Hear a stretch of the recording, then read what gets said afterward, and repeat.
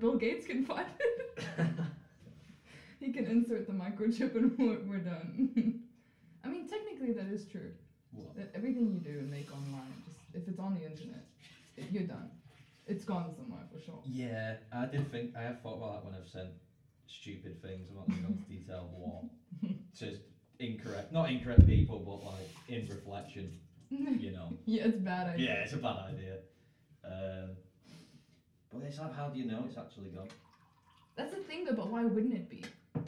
That's the thing, like, they would take it and they would do something with it, for sure. Like, I'm 99% sure that, like, something's happening with that info. Because, like, remember the data leak that happened? The what? With Cambridge Analytica? Oh, yeah. That was sus. Like, suddenly everyone was like, now wait a minute. No one's talking about this. Do you think people care about it? Well, the thing is, like, that gets, like, taken away and used to predict, like, for people's businesses. So, for example, like, wait, is that recording? Yeah, it is. Yeah, just don't think about it. It's raw. So basically, like, all that information is gonna get filtered into a specific target audience. I mean, you know about this. Oh, yeah. Study business. Yeah, I remember learning about this in college. So I was 16 to 18, and it was, you learn about business, and I thought it would make me more motivated to, like, business, but it just made me think all this shady stuff that happens with Facebook and manipulative stuff too, right? Yeah. Well, you could argue that, let's say, Brexit and Donald Trump, you can argue that it was influenced specifically by these companies using data through Facebook and targeted media. For political values and stuff like that. Yeah. There was a documentary actually in England that came out about specifically them two campaigns. And the gates open. When there's a documentary and everyone watches it, then everything's over. How do we get to this topic? Talking about risky photos you send to people. Not you specifically, I should say myself. But like risky photos you may or may have not sent on the internet of your my saggy body to some person. And there's probably Bill Gates looking at it, or maybe some guy like Edward Snowden seeing that information and going, oh God. I think, to be honest, when people start talking about this, I don't think it's like, if a government was looking at them type of photos, I'd more just be embarrassed. Do you know what I mean? Just like flicking through like thousands of just. Because this is from this person. Okay, I'm gonna track you down. I'm gonna find you and confront you about this. Like, cause how does it work? I know that Edward Snowden said that he was like working in some computer and then he'd go through emails or something. That's probably wrong. I don't know actually what he said. But who is this though? You don't know Edward? So Edward Snowden released CIA documents. Oof, I think that's a big whoop. Yeah, and on purpose. He didn't do it on purpose, but he was showing how the government track and go through your information. Yeah. That's so bad. Yeah. He got exiled and he lives in Russia now. Wait, there's a movie about this guy. Yeah. Is exile the right word? Yeah, it is. I mean, it's a bit like Tudor Times level. Yeah, I mean, it's a big word. It's correct. Well, if that's the case, then he did get exiled. Deport is not the right word because he got sent to another country. No, actually, I don't think he got sent to another country. I think he went. Oh, he willingly went. Yeah, he willingly went. Oh, so maybe they're not exiled. Because then that's like when the government's like. Yeah, he exiled himself. It's like, nah, I ain't gonna do this today. Bye, y'all. I think he can't go back to America because public opinion is a bit like, oh, some people think he's a hero, some people think he's a traitor for releasing that information. Because as well as releasing information that shows you were getting tracked by the government, you know, I think he also released information that was a bit like a threat to national security. But I don't know what it is. I think the reason why he probably would have gone to Russia is to avoid like being killed or something, like his family being tracked or like being attacked or something. So rather leaving and having less people find out about it, you know what I mean? Yeah, I think he has to get visas for Russia, and it goes through stages where it's like expiring, and everyone's like, oh, is he going to come back? Is he not? And he's just in some undisclosed location, I think, in Russia. this is scary. Yeah. This should be a movie plot, but I think there is a movie about him. I think there is. I'm just going to check something as well. Sorry to just walk away from the conversation, but I need to see. Oh, I haven't. Right. So this is the first time using the microphone. Oh, really? Yeah. Do you think I'm close enough? I think it'll be fine. From the quick trial that I did of screaming, "Oh, it's working," and then playing it back, it sounds okay. But I don't know how long it's going to record for, because on there it looks like there's a expiry point. Yes, it does. Like it looks like it's slow. Oh, okay, there we go. So it extended. Okay, that was better. so what we just seen was the fact that it looked like it was coming to an end, but it extended further. So that's good signs. Yes. Yeah. Stop watching The Line. Right. So have you ever done a podcast before? Never. I mean, I've sent like 10-minute voice notes. Yeah. So that's about it. That's basically a podcast. People call that. So why are you sending me a podcast? I'm like, it's interesting. What do you send on the voice notes? Whatever comes to your mind. So sometimes on my Bible study, we'll have like discussions and stuff, and some of us have like prayer requests, and so we'll send. Some people send like really long voice notes explaining like what they need, like they feel they need from God, and what they feel they need prayer for their families or for any type of distressful situation. I don't think that's a word. Any type of bad situation. So they'll use that as like an outlet. You know, and the whole group will pray for them if we can't meet up in person.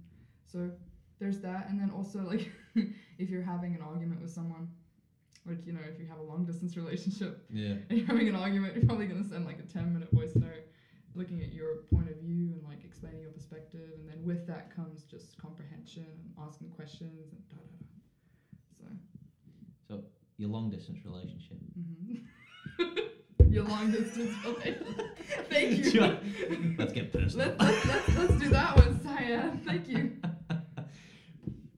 If you don't mind, how long have you? Because me and you, I guess, I was in a similar situation to you, not as long as you. Oh yeah. You've been with your boyfriend for 4 years. 4 years and a couple months now. Yeah, and how long of that has been like over the phone? Yeah. Videoing. I'd say like 3.5 years. So we spent like, I'd say a little over 6 months and a little bit more together. So we lost track of time there. But then after that, he got shipped to the military, so we couldn't spend a lot of time together anymore. And then we saw each other briefly for Christmas, like that 3 years ago. But we don't really count it that much because it was very short. It was like a week. Oh, is that the... Yeah. Let's not go to that one. Let's avoid that story. That's a deportation story. Kind of. Exiled like, to another country. Yeah. Or back to my own country. Yeah. This is making me look so bad. It's not making you look so bad. I got deported. I've been deported too. From this very location that we're recording the podcast from. So, if that makes you feel better, I'm back. Oh yeah, that's right. Yeah. Bye, I'll never see you again. Comes back. Hey, yeah. I was meant to come back anyway. What would you say is the worst part about being in a long distance relationship? I think like the worst part, you'd think it's like intimacy or like being close to somebody, right? Like being able to hug someone or tell them it's going to be okay. But I think for me, the hardest thing is just, this is really silly, but like not being able to argue with someone in person. Because the thing is, like, if you're in a relationship with someone, it's like long term, it's serious, you intend to get married, you intend to move forward with them. If you get into an argument like in person, okay, you can sort it out. You can sit next to each other and be like, hey, like, I don't agree with this, can we sort it out? Comprehension, communication, etc. But then when it's over the phone, you end up sending 10-minute voice notes or like having 3-hour calls, and that's frustrating because you have to get through it in a different way. And while there's like a huge positive to that, and you're forced to verbalize everything, there's also a huge negative where like you can't really express everything in person because you're not there. Obviously, your body language isn't there, your emotional cues don't exist, so that person can't read you well enough to predict da da da, so they shouldn't say da da da, you know. Like over the phone, you just hear their voice. They have to say everything, but in person, you don't have to do that. Like I'm guessing in your relationship, you're able to look at that person and guess, okay, she's pretty upset, you know, or she's unhappy with something. You don't have to be like, are you okay? What's going? You know, you don't like what's going on. You can kind of tell sometimes, like by her actions, like maybe how she looks in that moment. Yeah, So, I'd agree. From the time period I had of being in the long distance. I mean, it's not as long as your distance. That yours is Czech Republic to America. America. Yeah, with well, what's the time difference actually? 6 hours. 6 hours. He's 6 hours back. So that makes it difficult to. Yeah, we've done 8 hours. That was hardcore. That was just like really tough because I had to like communicate with him over just like waking up at like 4 in the morning to talk to him, and then him staying up really late to talk to me. It was just like tough. Yeah. So we had to like figure that out, and we couldn't always call, which sucked. But then it ended up just working out. Over 6 hours was way better. Like relieved when 6 hours came by because now we can function with that better. You know. Soon it's going to be same time zone. Oh my goodness, yes. I can't wait for that. It's going to be amazing. So what's your plan now? Because me and you, congratulations, cheers, we're both unemployed. Same day, same week. Goodbye. Well, a plan like with him? Or do you mean in plan, just like, in in general? Yeah. I wanted to do that online teaching thing. So I wanted to take some art therapy courses, see how that goes. I've applied to some universities. I didn't get into all of them. Still waiting for like replies and stuff. So we'll see how that goes. If I get into a university, then I will go see him for, if I can, 5 months, and then transition into a university. So if it's close to him, you know, obviously we make the living situation easier. If it's not, then that'll change and I'll stay on campus. But if that doesn't work out, then it will be the other way around. It'll be like, I'll go visit for 3 months, come back to Czech Republic, and do what I need to do, like whatever courses I feel I need to do, or find another job maybe. You know, I'm leaving my options open, trying not to just put myself in a box so that I don't feel like I can't do things. AKA current situation at work. Hostage situation. So you feel like it's a hostage situation? That's how I felt in like when they tore my wrist. Oh, we can get into that. That's fine. Should we? Yeah, let's get into it. So, okay. So privileged information. Okay, well, what happened is that, like, so whoever's listening, I went into a really bad place with the kindergarten that we're working at the moment, about to end at, and I wanted to quit because I didn't like the conditions. I thought it was unethical. Didn't like the way that I was getting bullied by the manager. So I decided to quit. I woke up one morning. It just so happened to be the 30th, because in Czech Republic you have to quit on the 30th of that month so that you can end earlier. And I wanted it to be fair. I saw that in the contract. So it was just by coincidence. And I just decided that morning, and I put my notice on the desk. And strangely enough, the manager was fine with it, but then the owner of the kindergarten, this is actually getting funny. The owner of the kindergarten came in, sat down with me, and attempted to like manipulate the conversation. I tried to be nice about it. Manipulate the conversation, and then she ended up tearing my resume, or not my resume, my resignation notice, and she threw it in the bin. And smiled at me. It was just really weird. And then she forced like options onto me, like part-time, and so I was a hostage for a little bit, which really sucked, and that just made me feel worse. So I'm glad to be leaving. Yeah, well, that was like the breaking point for me, because I remember what I noticed from when I started is like I noticed a few incidents of like the manager speaking to you, and I think in my opinion I probably let that slide. And I was like, oh, maybe it's just I'm seeing it. It could just be two women who don't like each other, right? Potentially, but then now, as I've reflected on it and more things happened, it was like, I don't like this environment. Yeah, it was wrong. You were pretty much getting bullied for harassed. Yeah, you were getting bullied for just existing. To be honest, so bad. I mean, the kids too, like. Yeah, and the kids got bullied too, but. What happened with me is like I went, and then I think I was there for like 3 weeks, and then I had to leave. Oh, that's right. You went to Croatia. Yeah. But because I think at that moment, because I had to go through the visa stuff, it was like every night I was going home and I was thinking about that. While I was in work, I was doing the visa stuff. So this is a pretty important thing. Yeah, and it felt to me that I was consumed with that to focus on what was properly going on at work. Right. And then once I came back, it became more what's the right Like word? the expectation rose, right? Not the expectation. It's just it became more visible what was going on. Yeah. And then I remember saying to you, it was like if they're on the if one more thing happened, That's right. and then That's it right. was your resignation. Tear it up, yeah. throw it in the bin. And then you came. I remember you spoke to me actually in the. You convinced me it was a bad thing because I was underreacting completely. Yeah, but I remember you spoke to me saying, "Why am I here? Why am I still here after that?" Can you remember? Yes, I do. And I was just sitting in the room, like I should have left already. Like I should have walked out the door. And I'm sitting in the nap room, like I'm still doing my job. Yeah, but then you asked. I think you asked me. You were like, "Why am I still here?" Because I remember saying we've got one more thing, and that happened. And then it was like end of November. We went to December, and I was going on holiday. So I rode it out until end of December. Oh, that's right. And then I came back and I was like, I remember before I was coming back from England, I was like, I cannot be bothered going back. I did not want to go back. It's like all the blood drains from your face, just don't want to deal with the same thing every single day. Yeah. It's like before I get there, I'm like, if this and this person is in today, I don't want to be there. Yeah. It just really sucks. But yeah, that kind of motivated me to get out. And you said some words to me where it was like, oh, come on. Like, you don't want to be here. Just like, yeah. It's like, you're like, I'm going to ride it out. Then I was like, was it really worth it though? I know. I think it's easy to get in that mindset where you go, oh, it's my contract till August. I might as well just do that. Oh, it's only a few months. But then every day is like longer and longer and longer.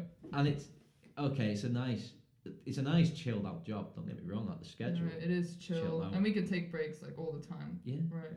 But the culture of the place is very toxic. Bad. Yeah. And it's strange because like it's so relaxed, right? And I say that with inverted commas, but like the problem is that you go there and you try to have a good day, and you have to give all of your energy to these little kids who need you. Like their parents are not there. No one else is there but you to take care of them, and so they go to you for everything. And so when your energy is drained by like the toxicity, certain people insert, I think like it's hard to put yourself out there and actually help these children learn about things and ask you questions. Like I found myself just being completely too tired to respond to little kids, especially the 2-year-olds, where I'm just like, they're crying about something and I'm like, I don't have the energy. I want to help you and want to hug you and love you, but I can't because my brain is just fried. I can't give you anything. There's just anxiety and there's frustration, and you have to keep working through that every day until you're numb for it or to it. And then like, oh, I can finally give the energy to the kids, but it doesn't end up being the case. You're just frustrated after that. And then you feel like you're a hostage and you're stuck again.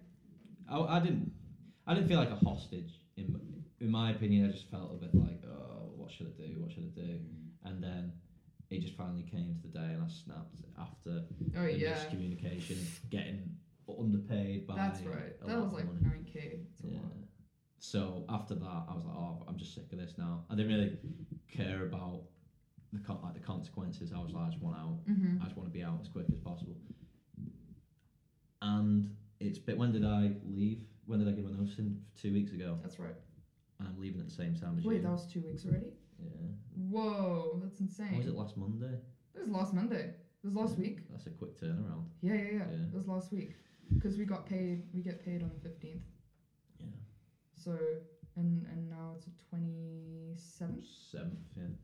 So yeah, that sounds right. In my last job, I had to give, well, I didn't have to, but it was a similar case where it wasn't as toxic as this. There were still issues with, for example, people telling me to get my hair cut in the job, and it was like stuff like that. Am I in high school? Stop. Yeah, and it just got to a point where it was just frustrating, and then my job got labelled as like an administration job, which it wasn't. It was and so everyone in the department felt pretty deflated, and then there was basically, I was doing one job Sunday to Thursday, and my mate was doing another job Tuesday to Saturday, and we were both doing the same job pretty much, but one of us would look at plans of the manufacturing plant, and then the other would be on dailies, which was just doing all the work that needed to be done, getting orders in, and we'd just help each other out. And then me and him became really close because over the pandemic, we should have been working from home, but we were told that to come on site because the orders came out with a printer. And it was, then we ended up getting like 1 day a week at home, and it was like this privilege. Privilege. Yeah, so we were like, okay, what? It's like there's a pandemic, you get 1 day. And it worked out pretty nice. What I used to do was on a Sunday, I'd be able to work from home, but I'd normally either go on site, finish my work as quickly as possible, drive home, and just leave my phone on, ready to be, so if someone called, and I just have it all done. Okay, that's convenient. Yeah, it was nice. It was, but the Sunday shift was like 5 hours, but realistically, I was working for 2 hours because I was quite efficient at what I was doing. Yeah, so I'd go in early, get everything done, and then go back home and then clock back in. But my story was, that's just me bragging about the good part of my job. My story was that me and the guy got really close, and we were both talking about we don't like this and we want to do something better with our lives. He ended up working at a prison, and but we both left around about the same time. So it's a similar situation to this, really. He left before me, but this time me and you were leaving at the exact same time. That's insane. It's like a walkout, right? Yeah. It's essentially like it's not a walkout, but it feels that way. Yeah. You know. But I didn't have to give, but my situation was I was doing my degree and working at the same time, and they were both together. So okay, that's kind of tough though, right? Yeah, well, I didn't get the best grade in my degree, but I just started to care less and less about it. I realised that I was like, I've gone down the wrong path. That's right. You were telling me this, like you were interested in music. Yeah. And then you decided, I decided to do business management, and okay, I accept that. It's pretty good. I got my degree paid for. I applied for the job that paid for it. So hey, I mean that was convenient again. Yeah, no debt, which is brilliant. But I didn't enjoy the degree. I'm just glad I've got that. Wait, in England you can start your degree at 16? No, so we have college. So it goes high school, and then you finish high school at 16. Then you go to college. Oh, that's right. 16 to 18, and you can start university from 18. But I had a year working at a butcher's, so I had like an unintentional gap year. But I didn't really do anything that impressive. I just sliced up meat and so many people are like, I traveled the world and da-da. I'm like, also I stuck in the pandemic when I took my gap year. I was like, okay, whatever. You had a gap year too? Yeah, I was forced into one because of the pandemic, and then I was like, there were other circumstances that pushed me into that as well. So I was just like, okay, well, might as well do something with it. And I just, did Bible study and like met different people and went online and did courses and stuff. So it was fine. So when did you? This sounds weird. When did you get into Christianity? That sounds like it's a so hobby. When did you apply, Cyan? Where's your sheet? So it's a hard question. I think a lot of Christians, like you get some Christians who can answer this question so clearly. It's like they can write out everything, their whole testimony. But then you get other Christians who they can give you the same date. But you get other Christians who like are kind of iffy about it because they bounce around the idea like, what does it mean to become a Christian? Is there really a definitive point at where you become a Christian, right? Because the thing about it is you're constantly growing from one point to the next. You're constantly developing. So you're moving forward and you're moving forward. And the thing is, let's say you read the book of Job, right? About a man who loses his whole family and he ends up learning more about God, but he goes through this wicked depression. And there's a whole aspect of spiritual warfare behind it. But the point is that like we go through this, and you can see through the whole book of Job. By the way, it's a book in the Bible. Yeah. You see through every single chapter how he progresses and moves forward with God, and that's the thing. You could say that before that point, right? He was known to be a really good Christian. He was a devout Christian. He put himself forward for it. But you could also say after this point, he then became Christian. Okay. But it also wouldn't work. You know do you understand what I mean? Yeah. So it's like a lot of people say Christianity and look at it from a religious standpoint, But a lot of Christians who understand the idea that, you know, Christianity isn't just one, like, oh, I'm Christian now. It's a development, it's a growth of character.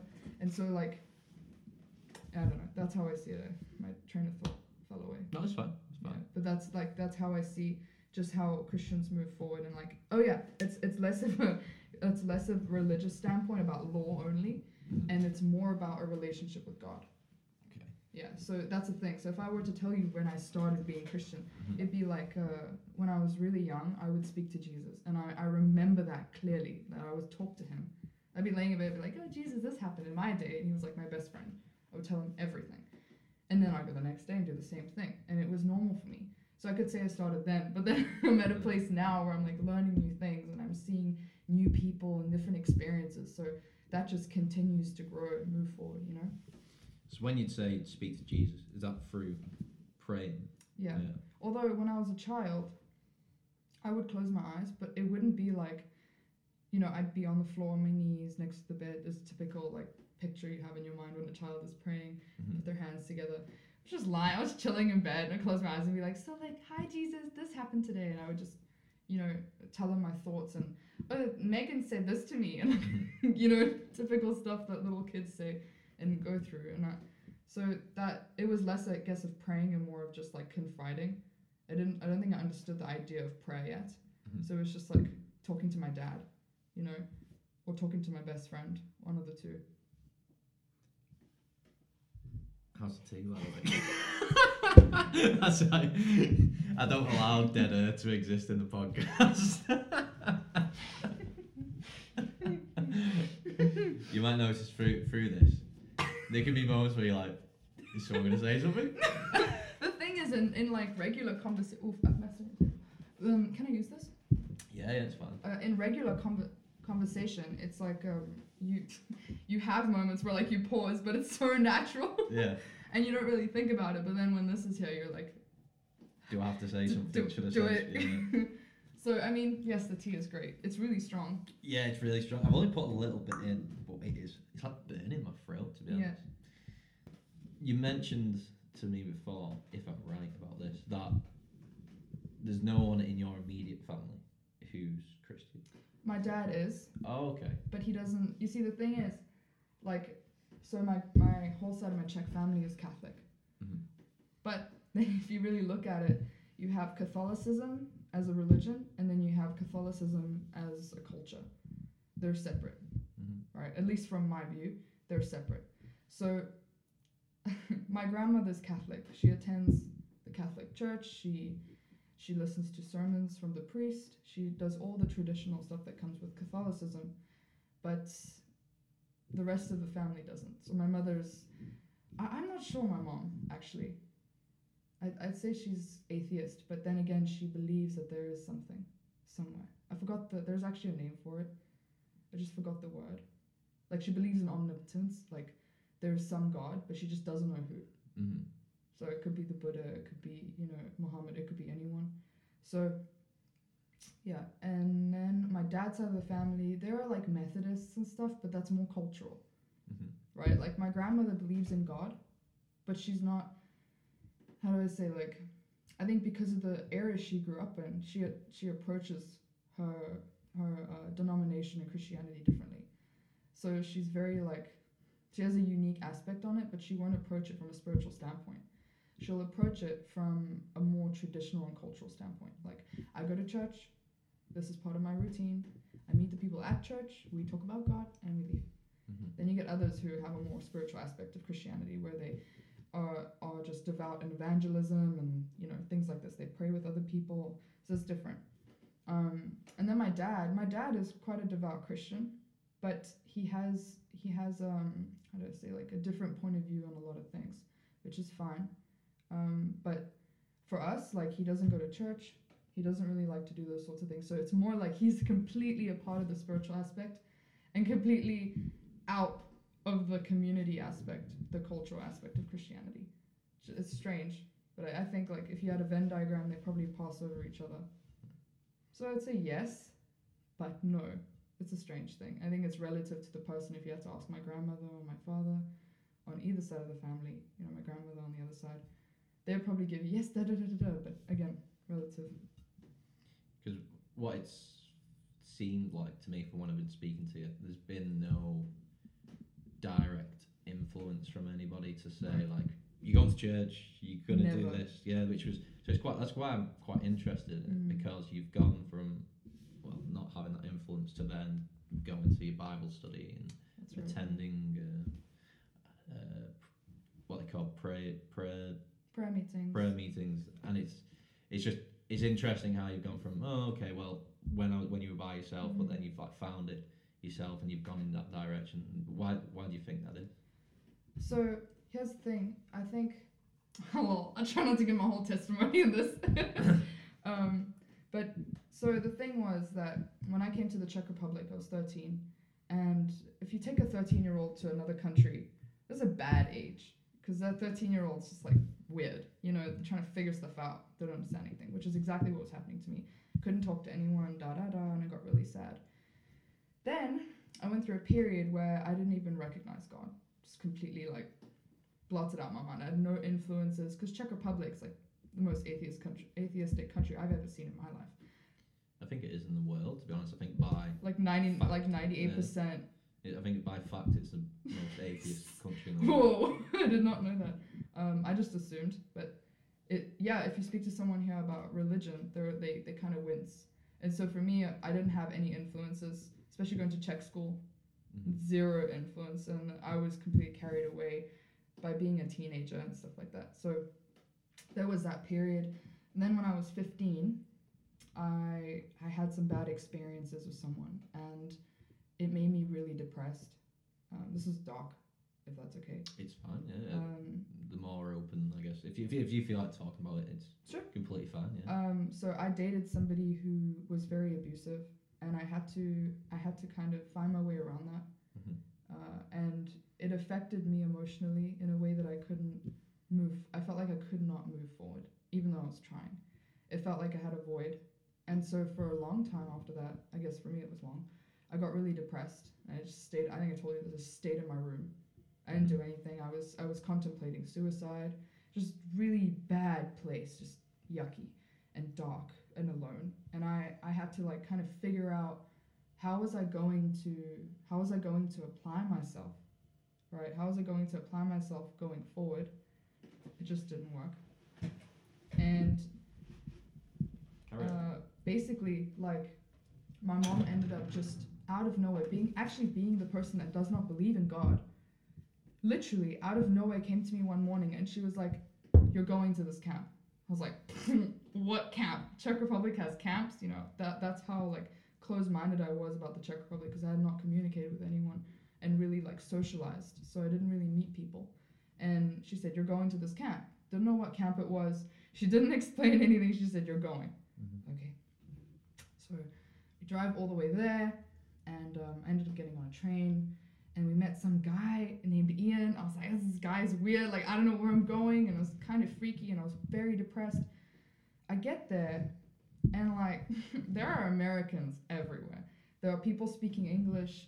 There are kids running around, and then I met people my age who were just like they had their heads screwed on right, it seemed to me. And it was like, I was kind of angry about it, because I was sitting there with like, I was wearing all black, being like, depressed teen, and I kind of had no perspective on like what was good and what was bad, but I could sort of feel there was a big difference between myself and all the kids around me, and all the other teenagers around me, and even adults.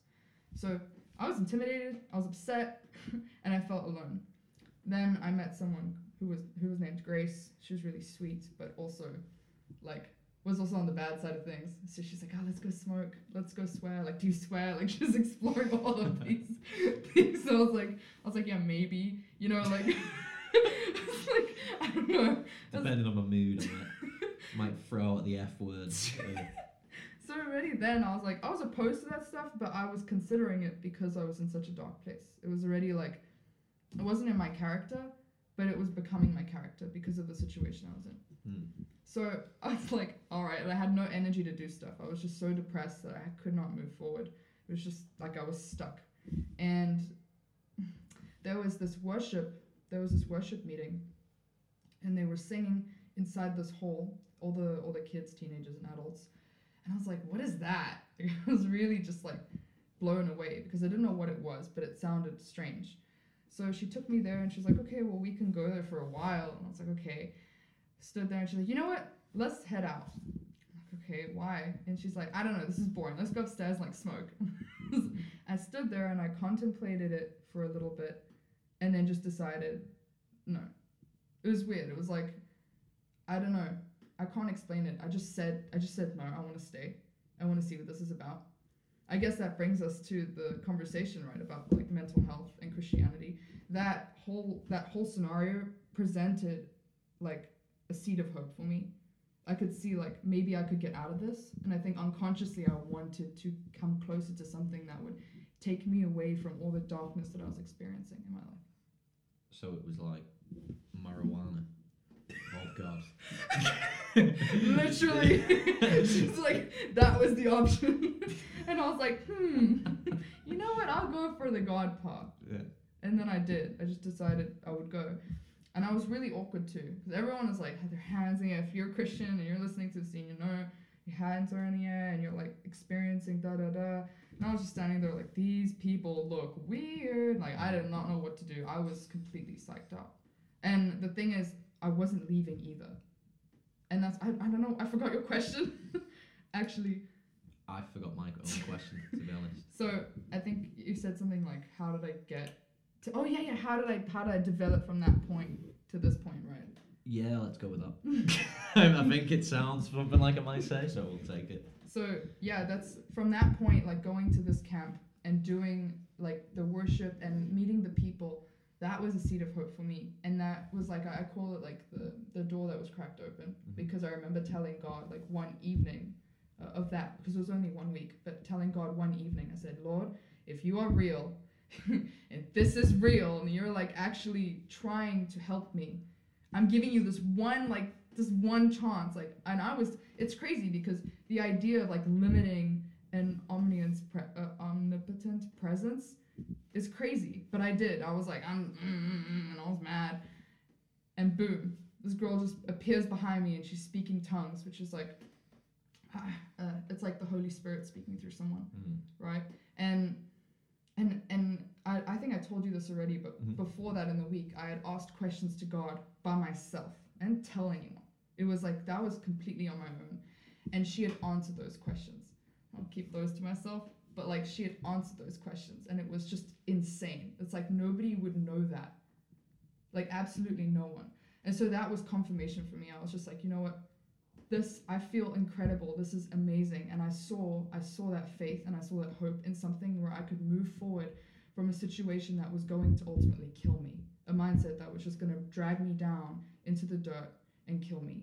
So, because that's what it is. I think in Christianity we call it like where you're spiritually dead. Right? You have nothing that's woken you up, and that slapped me awake, and I was like, whoa, this I want more of this. So I guess that's answering the question. Like that's really where things started to like quickly develop, where I moved from nothing in 1 week, just feeling like horrible and wanting to kill myself, to like just experiencing God's presence for the first time in this way and experiencing the Holy Spirit. And I felt so happy too. It was like so much joy. And I remember crying too, because it happens a lot where like if I'm praying and I start to ask the Holy Spirit for, I don't know what you call it, like if I'm praying for someone or if I'm praying for something in my life and I ask the Holy Spirit for guidance or deliverance on something, I'll start crying because it's too much for me to take.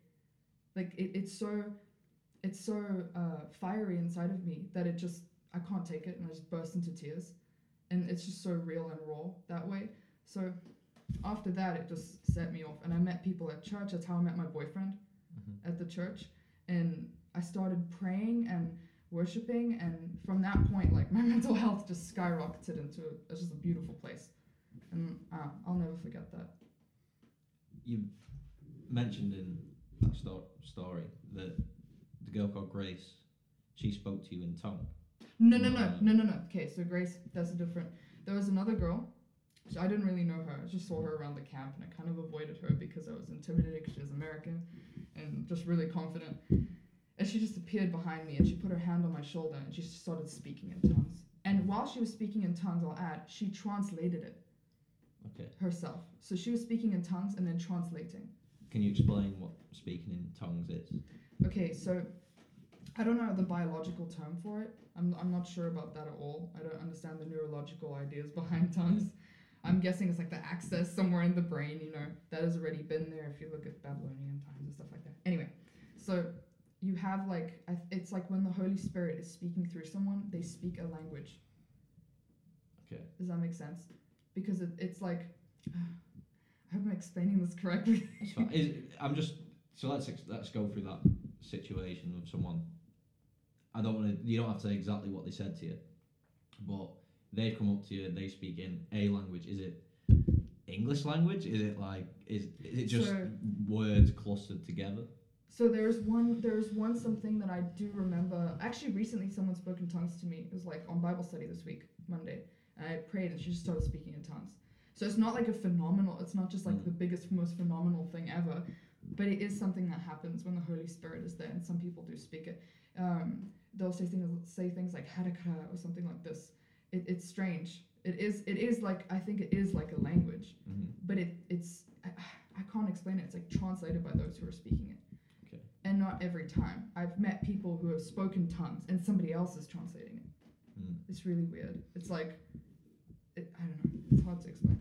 See, from when you first told me about that, I thought it just meant that somebody's come up to you and spoken to you, and you're a bit like how the hell do they know that information? Right. Well, it can happen that way too, where somebody doesn't even speak tongues. They just God's told them something in their minds, and they speak it, and you're like, well, how'd you find out? And they're like, I don't know. God just told me to tell you this, so bye. So I remember you told me that information, and then that time you spoke to me in That was way back. Where the when the penguins go, not actual penguins, should I say, for people listening. Yeah. There's no penguins at the kindergarten. They're just named for children. They hire penguins and they ship them into the kindergarten. Yeah, it's just a name for kids aged 3 to 4. Yeah.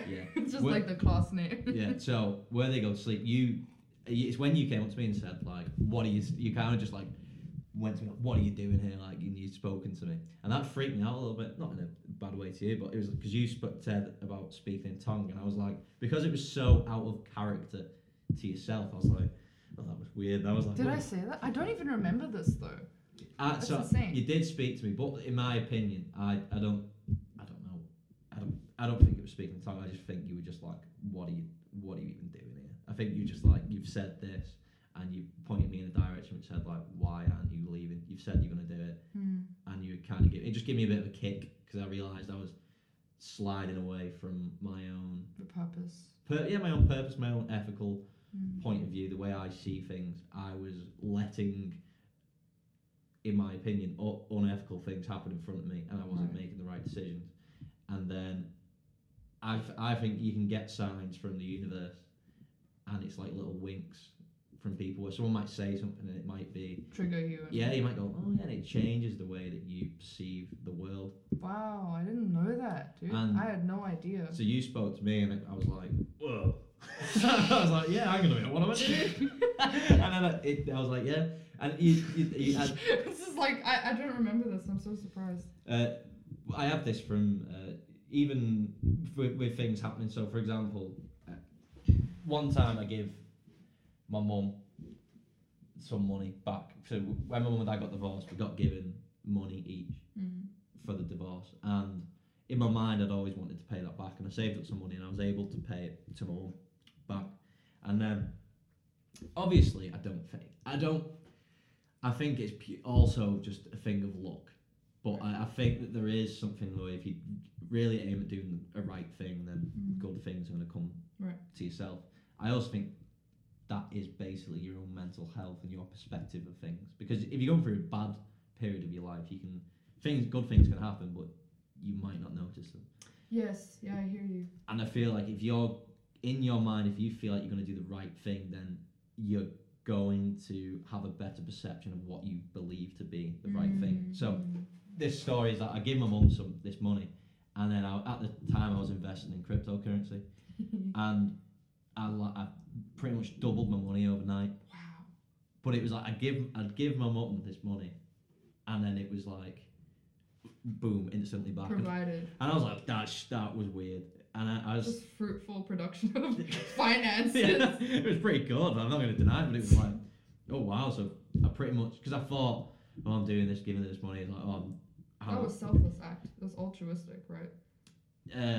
Yeah. How do you mean by that? So, basically, it's like what I mean is when you give, for example, if I got a wad of cash, right, I found it on the ground, and I thought, okay, you know what, Edward's my brother.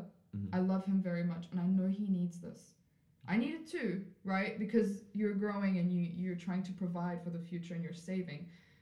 But I want to give it to Edward instead because I love him and I care for him. It's the same idea, give it to your mom. So in that case, it's not about you. You're like turning the mirror around. You're saying, no, this is about you. I care about you, and it's out of love.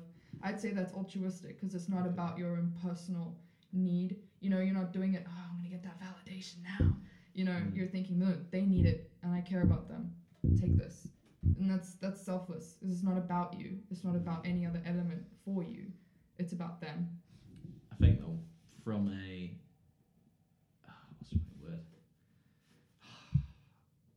It's not optimistic. It's the opposite of optimistic. Pessimist? Is that the right word? Yeah, I guess.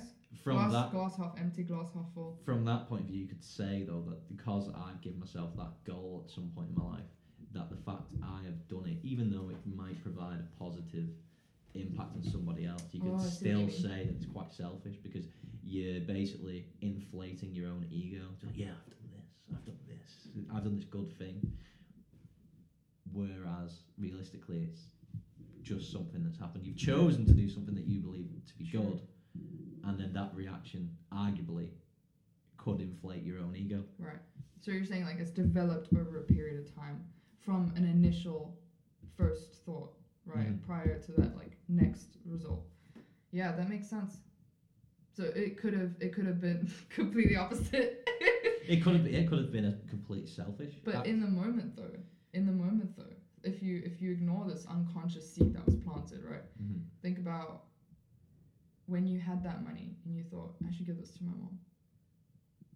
And I feel like that moment in itself is pure though, because you're not thinking about your ego, right? You're not really thinking about validation, right? So you could also argue that because if we live in the present, right? If you say that you're a person that lives in the present, then that technically that like that seed doesn't exist, and now you've moved forward. Well, the ego seed.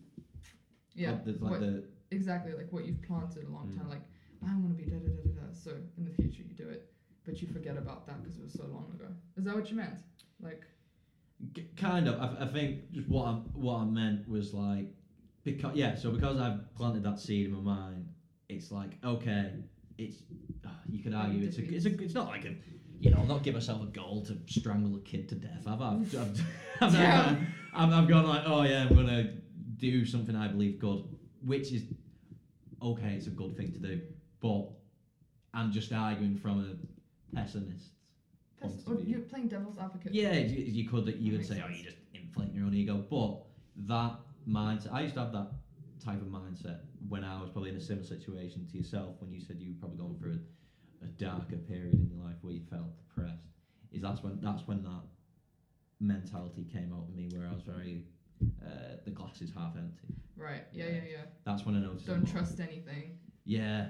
I'm like, oh, I don't want this, and just kind of be more miserable. Oh, I see. Okay. See, I didn't know that. Like this, like mindset kind of navigates, right, your next step, and that like even if from an outside point of view it's selfless. And you're supposed to mean well by it. So it was more like a nihilistic attitude, like nothing matters. Take this. Yeah, I think I can be quite nihilistic. Yeah. Yeah. I noticed that at work. I was like, kind of with the kids, or like something happens, you're like, are you okay? And then 5 minutes later, you're like, we moved on from that period. It is what it is now.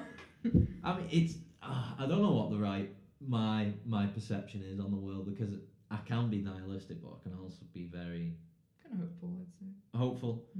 And I think I'm trying to balance that. I'm trying to just go like, yeah, well, you know, things are just happening in the world. What can I do about it? Not much. If nothing means nothing and everything means everything, it doesn't matter. Yeah, and I can get like that, but then I'd struggle and go, well, but it does. it does, yeah. And I'm like, yeah, so it's just hold on. Yeah, it's like a conflict. Going, does it actually matter? And then I'm like, why am I thinking about this? Shouldn't I just be doing stuff? That's actually like the exact thought process. Yeah. Right. And then I'd do something else, and then I'd get stuck in that. So you're constantly contradicted. Yeah. So it's like caring about nothing and caring about everything, but like being in the middle of that, right? I understand that. I get that. But it's not really like being in a depressive state. It's more like, I guess it's more like trying to reason out what the reality is in front of you, because I think a nihilistic mindset is a reaction or a mechanism to hard situations. So for example, like, I think you could go both ways, and that might be what's happening. It's like you're sitting down and like, broke. You can either get hope, try again, or you can have a nihilistic mindset, do the same thing, but that's a different mindset. You know, or with nihilism, you just be like, I don't care. Whatever happens, happens. Do you know what I mean? It's kind of, that's probably why you're shifting, because it's, both of them have options. But they're not both bad options, but they both work. So you can go to both. It's not necessarily a bad thing to have a little bit of a nihilistic mindset. I'd slightly disagree that it would be brilliant to have like a completely, like, I don't know if you've watched Rick and Morty. Yeah.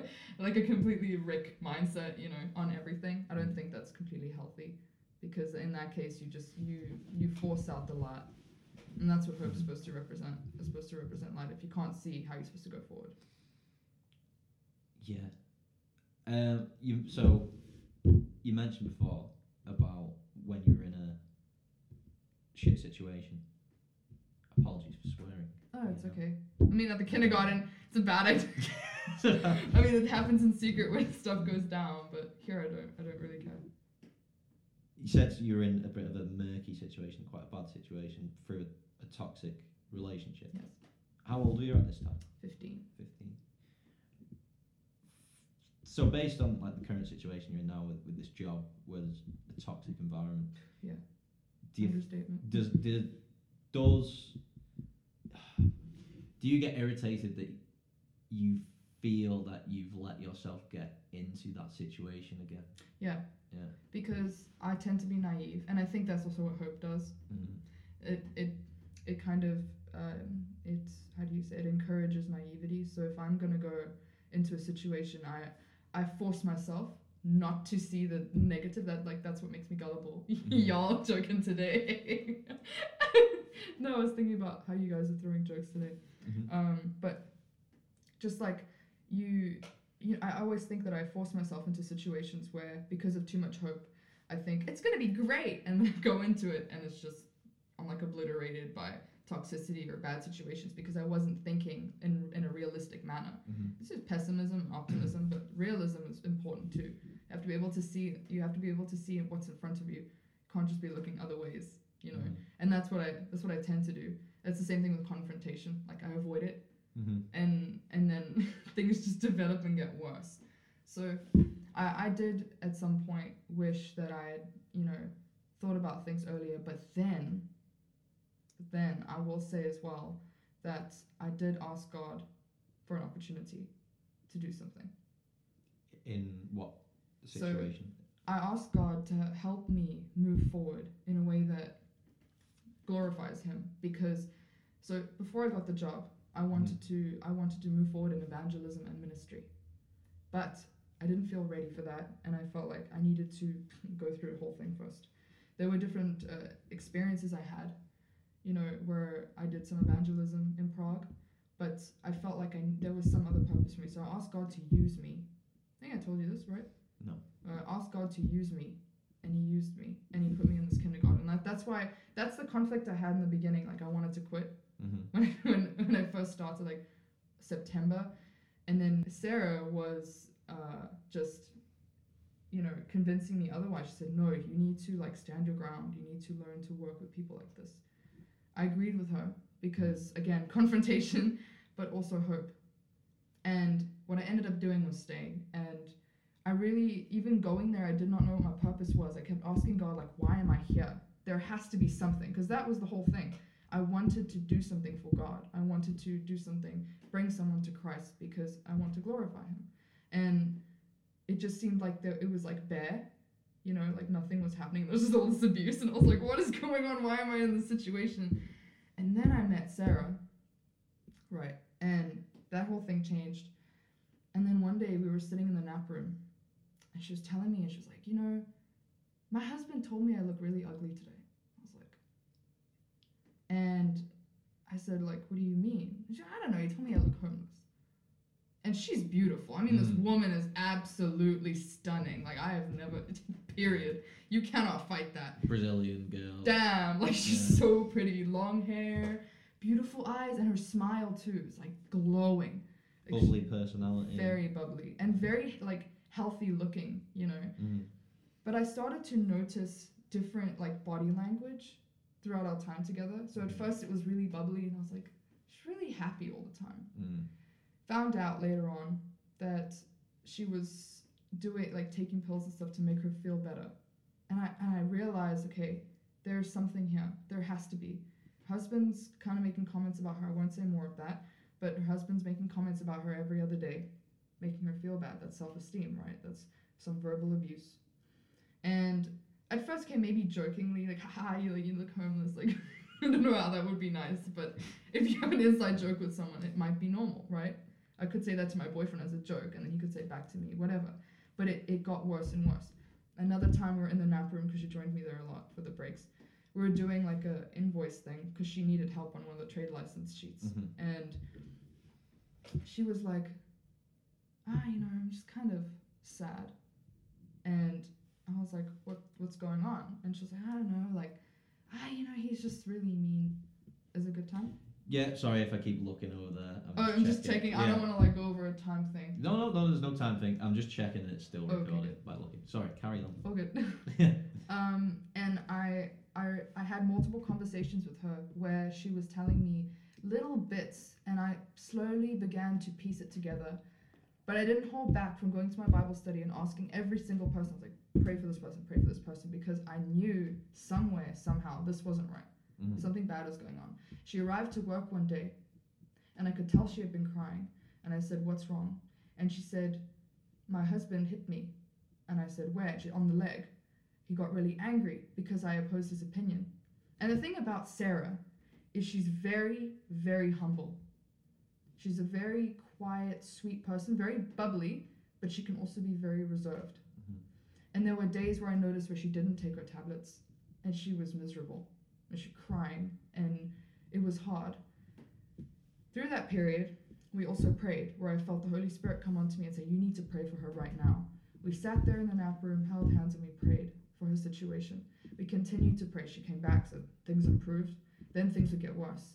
Continued to pray in the kitchen when no one was around. Just suddenly stop praying. Or in the staff room upstairs, just suddenly stop praying for her.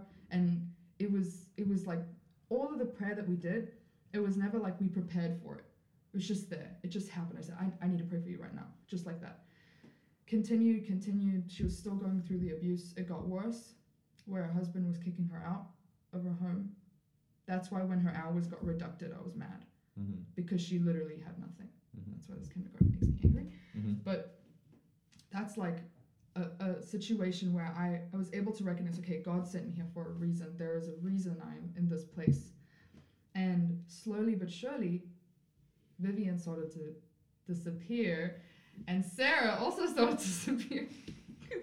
Whatever, it doesn't matter anymore. But I tried to like contact her more, but she had just gone really quiet, and that really worried me because I thought something bad had happened. I went back to my Bible study. I said, guys, it's gone quiet, but we need to pray for it, and continued. I went to different churches around Prague and prayed for it. PCF, ICP, and these are different churches in Prague, by the way. And still nothing. It was quiet. Just going to work. Kind of forgot about it. Put it to the back of my mind because there was no response. I waited. And then she comes back one day and she's like, I'm back. And I was like, so what's going on? And there it was. She told me she had the courage to leave her husband. Just like that. Which is what I've been praying for. Courage.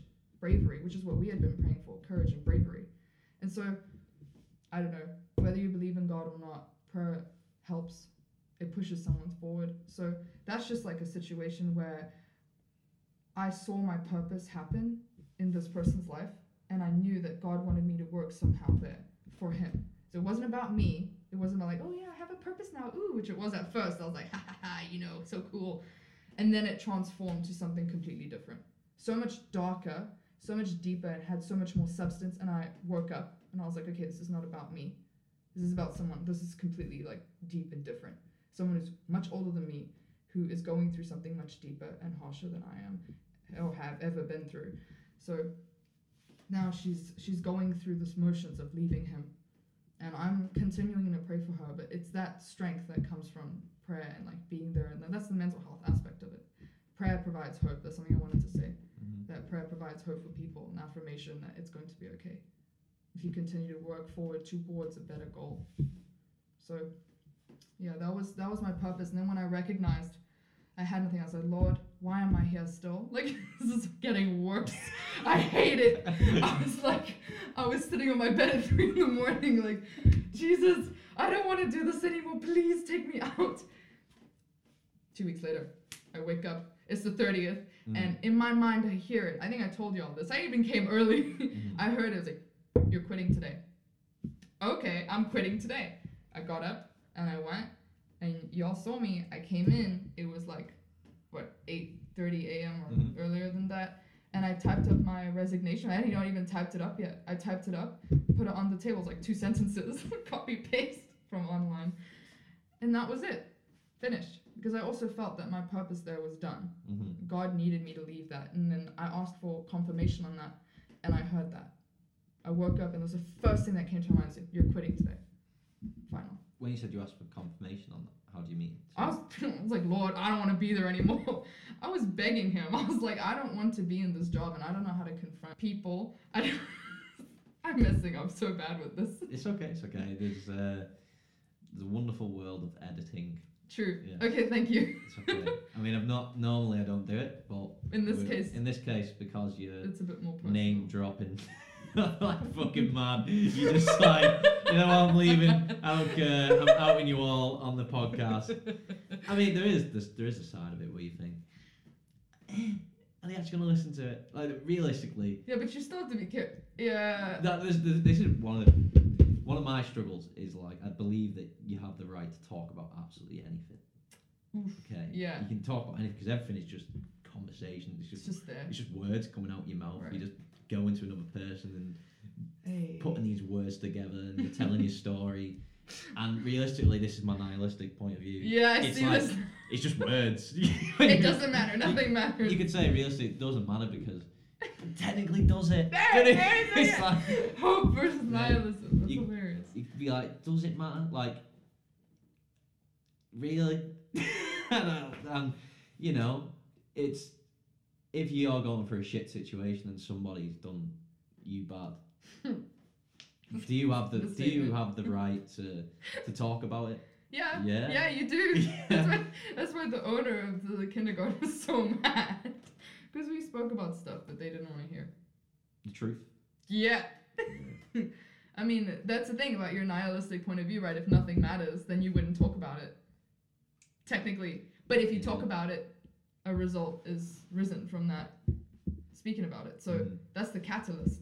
I'd say hope is the catalyst and nihilism is just the other option, right? It's not like a bad thing. It's just not going to provide the result you need, right? Like, morally speaking, if you want to stand your ground or hold your dignity in place or keep the integrity of your character, you're going to say something. And it's like Sarah standing up to her husband. That's hope right there. And she needed that hope to move forward. With a nihilistic mindset, could have had the same result, right?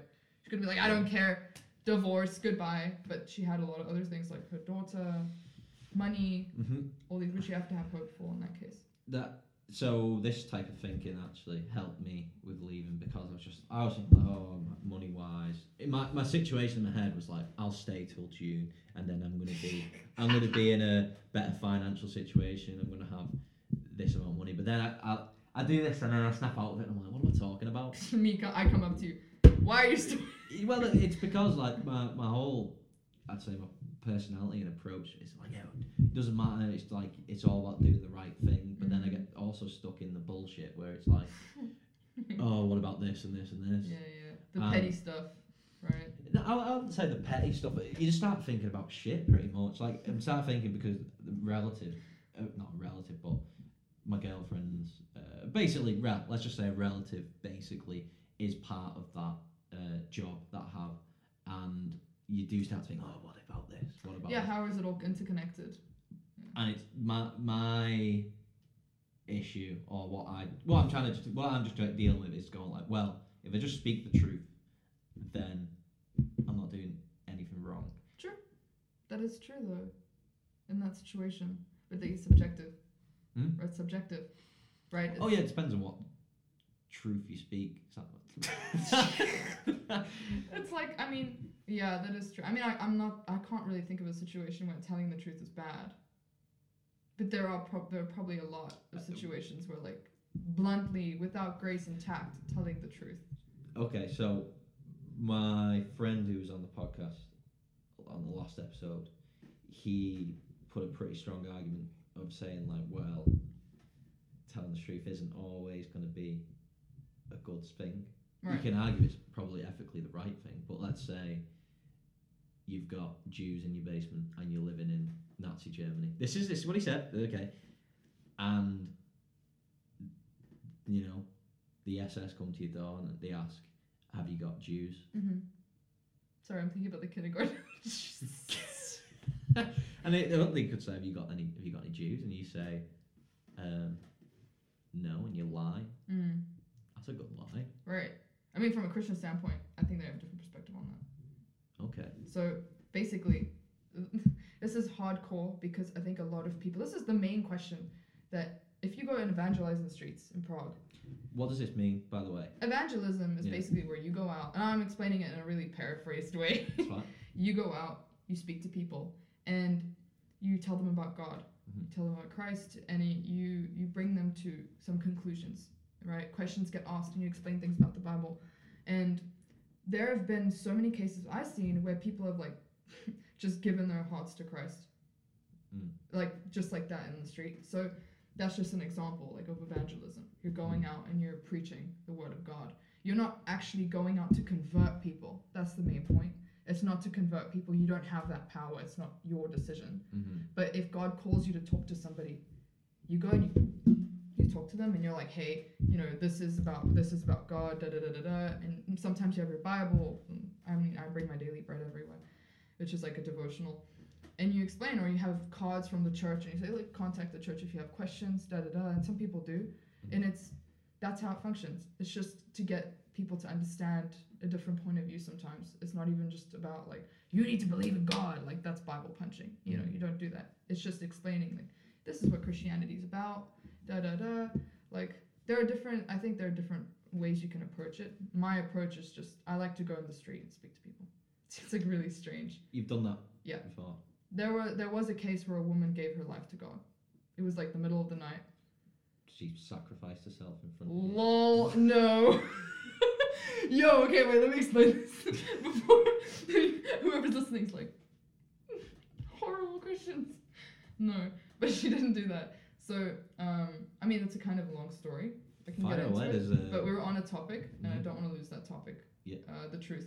Yeah, just don't worry about it. Don't worry about it. So, basically what happened was my friend and I, my friend from Zimbabwe, we were just, that's not even relevant, but we were walking and she said to me, we had been hanging out all night in this other apartment. I was house sitting for someone and she said I could invite people, so I invited my friend to watch a movie, and we were really hungry and we had been trying all night to order food and it was just not working on Dame. It was not happening. That's the food service in Prague. And we were so frustrated. We spent like a whole hour on there and everything was closed. And the one place that was open was the shawarma place that is open all the time. So we were like, you know what, we're going to get one of those huge like wraps. It's going to be great. So we go and we're like trekking up the hill. We get there and it's closed, even though online it said it's open. We were mad. And then she's like, you know what? Let's just go to my place, which is up the road. We live in the exact same neighborhood, so it's easy that way. So let's just go make toaster sandwiches because we were like really hungry, so we're willing to eat anything. And so we go and we get into her place, and she's like, by the way, I wanted to give you something. We eat. And she's like, I have this daily bread. It's this book right here. And she gave me an older version. This is a new one. So it's the same collection. This is just 2018. That was 2014. And she's like, I don't know. I just want to give it to you. Like, I have like 5 of them. And like, I don't read them anymore because I've read all of them. So here you go. So I'm like, thank you. That's so sweet. And I don't know what I opened, but I opened it to a page and I had read a devotional and it applied to a situation that we were in. And we were just like, wow, this is amazing. You know, I was asking God for a devotional, which was true. I was asking him for a devotional. There it was. We're both happy about it. Move forward. She's like, okay, we eat, we leave. We're walking down the street and I'm like going on about this devotional. I'm so happy about it. And I look forward and there's this woman in front of us on the steps. She's got all of her stuff there. She's got huge plastic bags. She's full of clothes and objects, I don't know, whatever stuff she has at home, probably in those bags.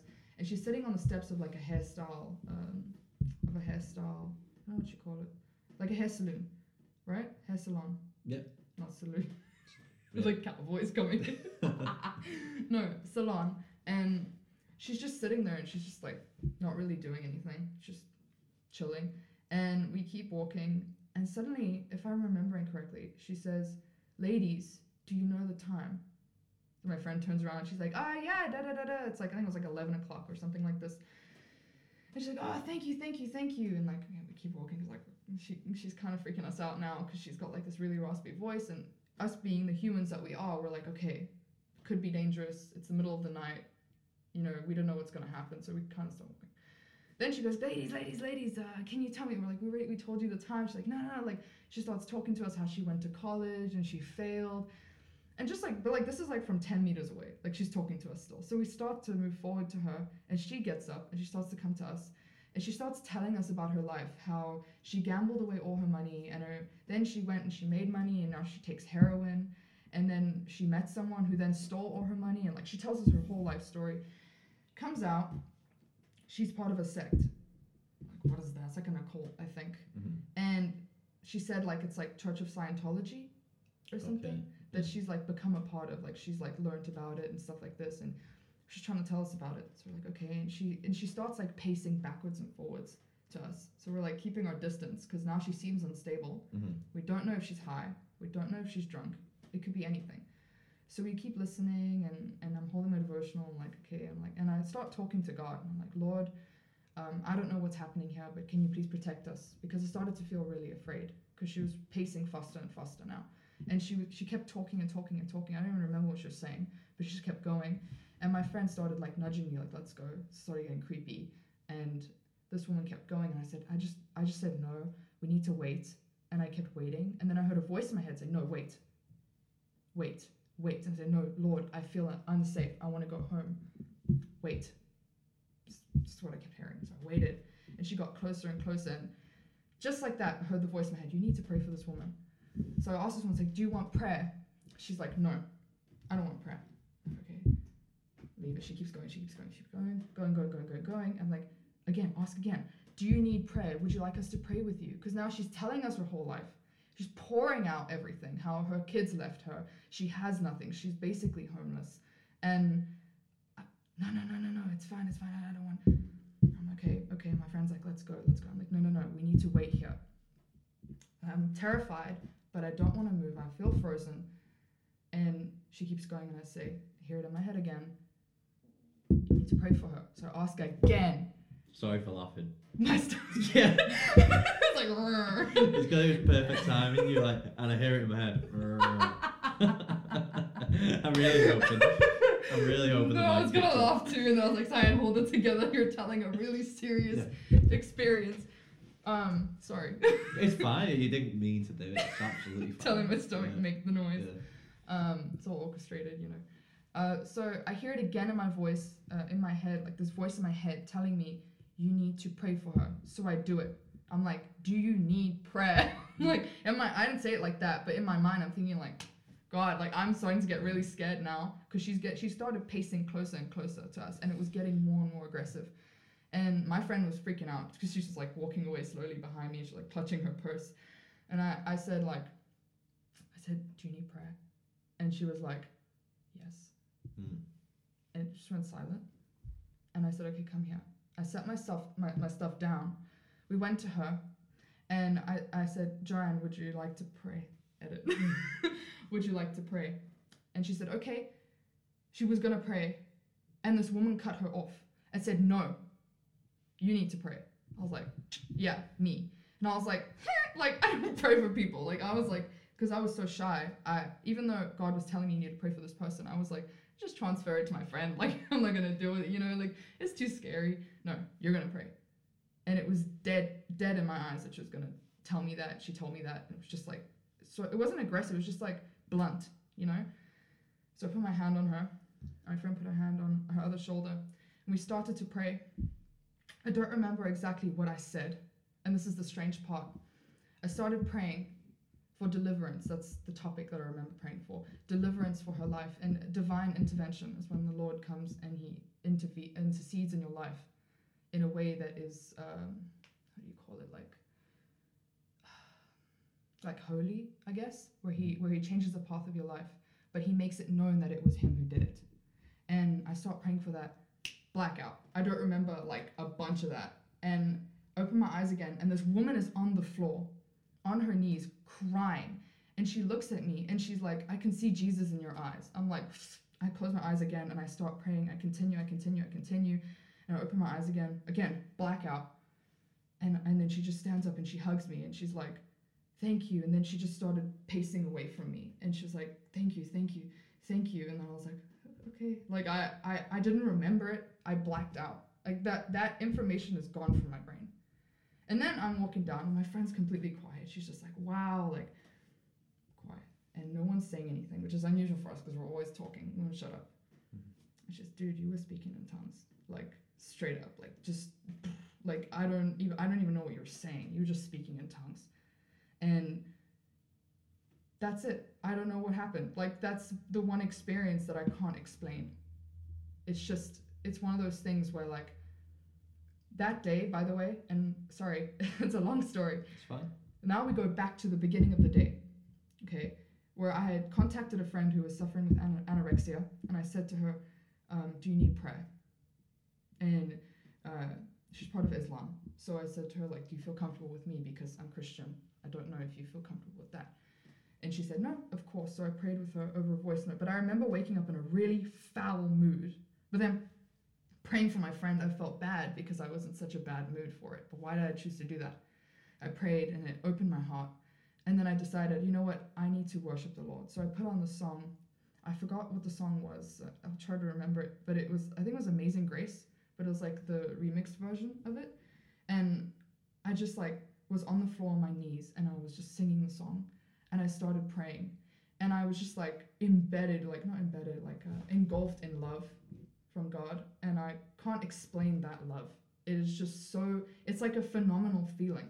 You can't it's like, I don't know how to explain it. It's like I could almost see him right there.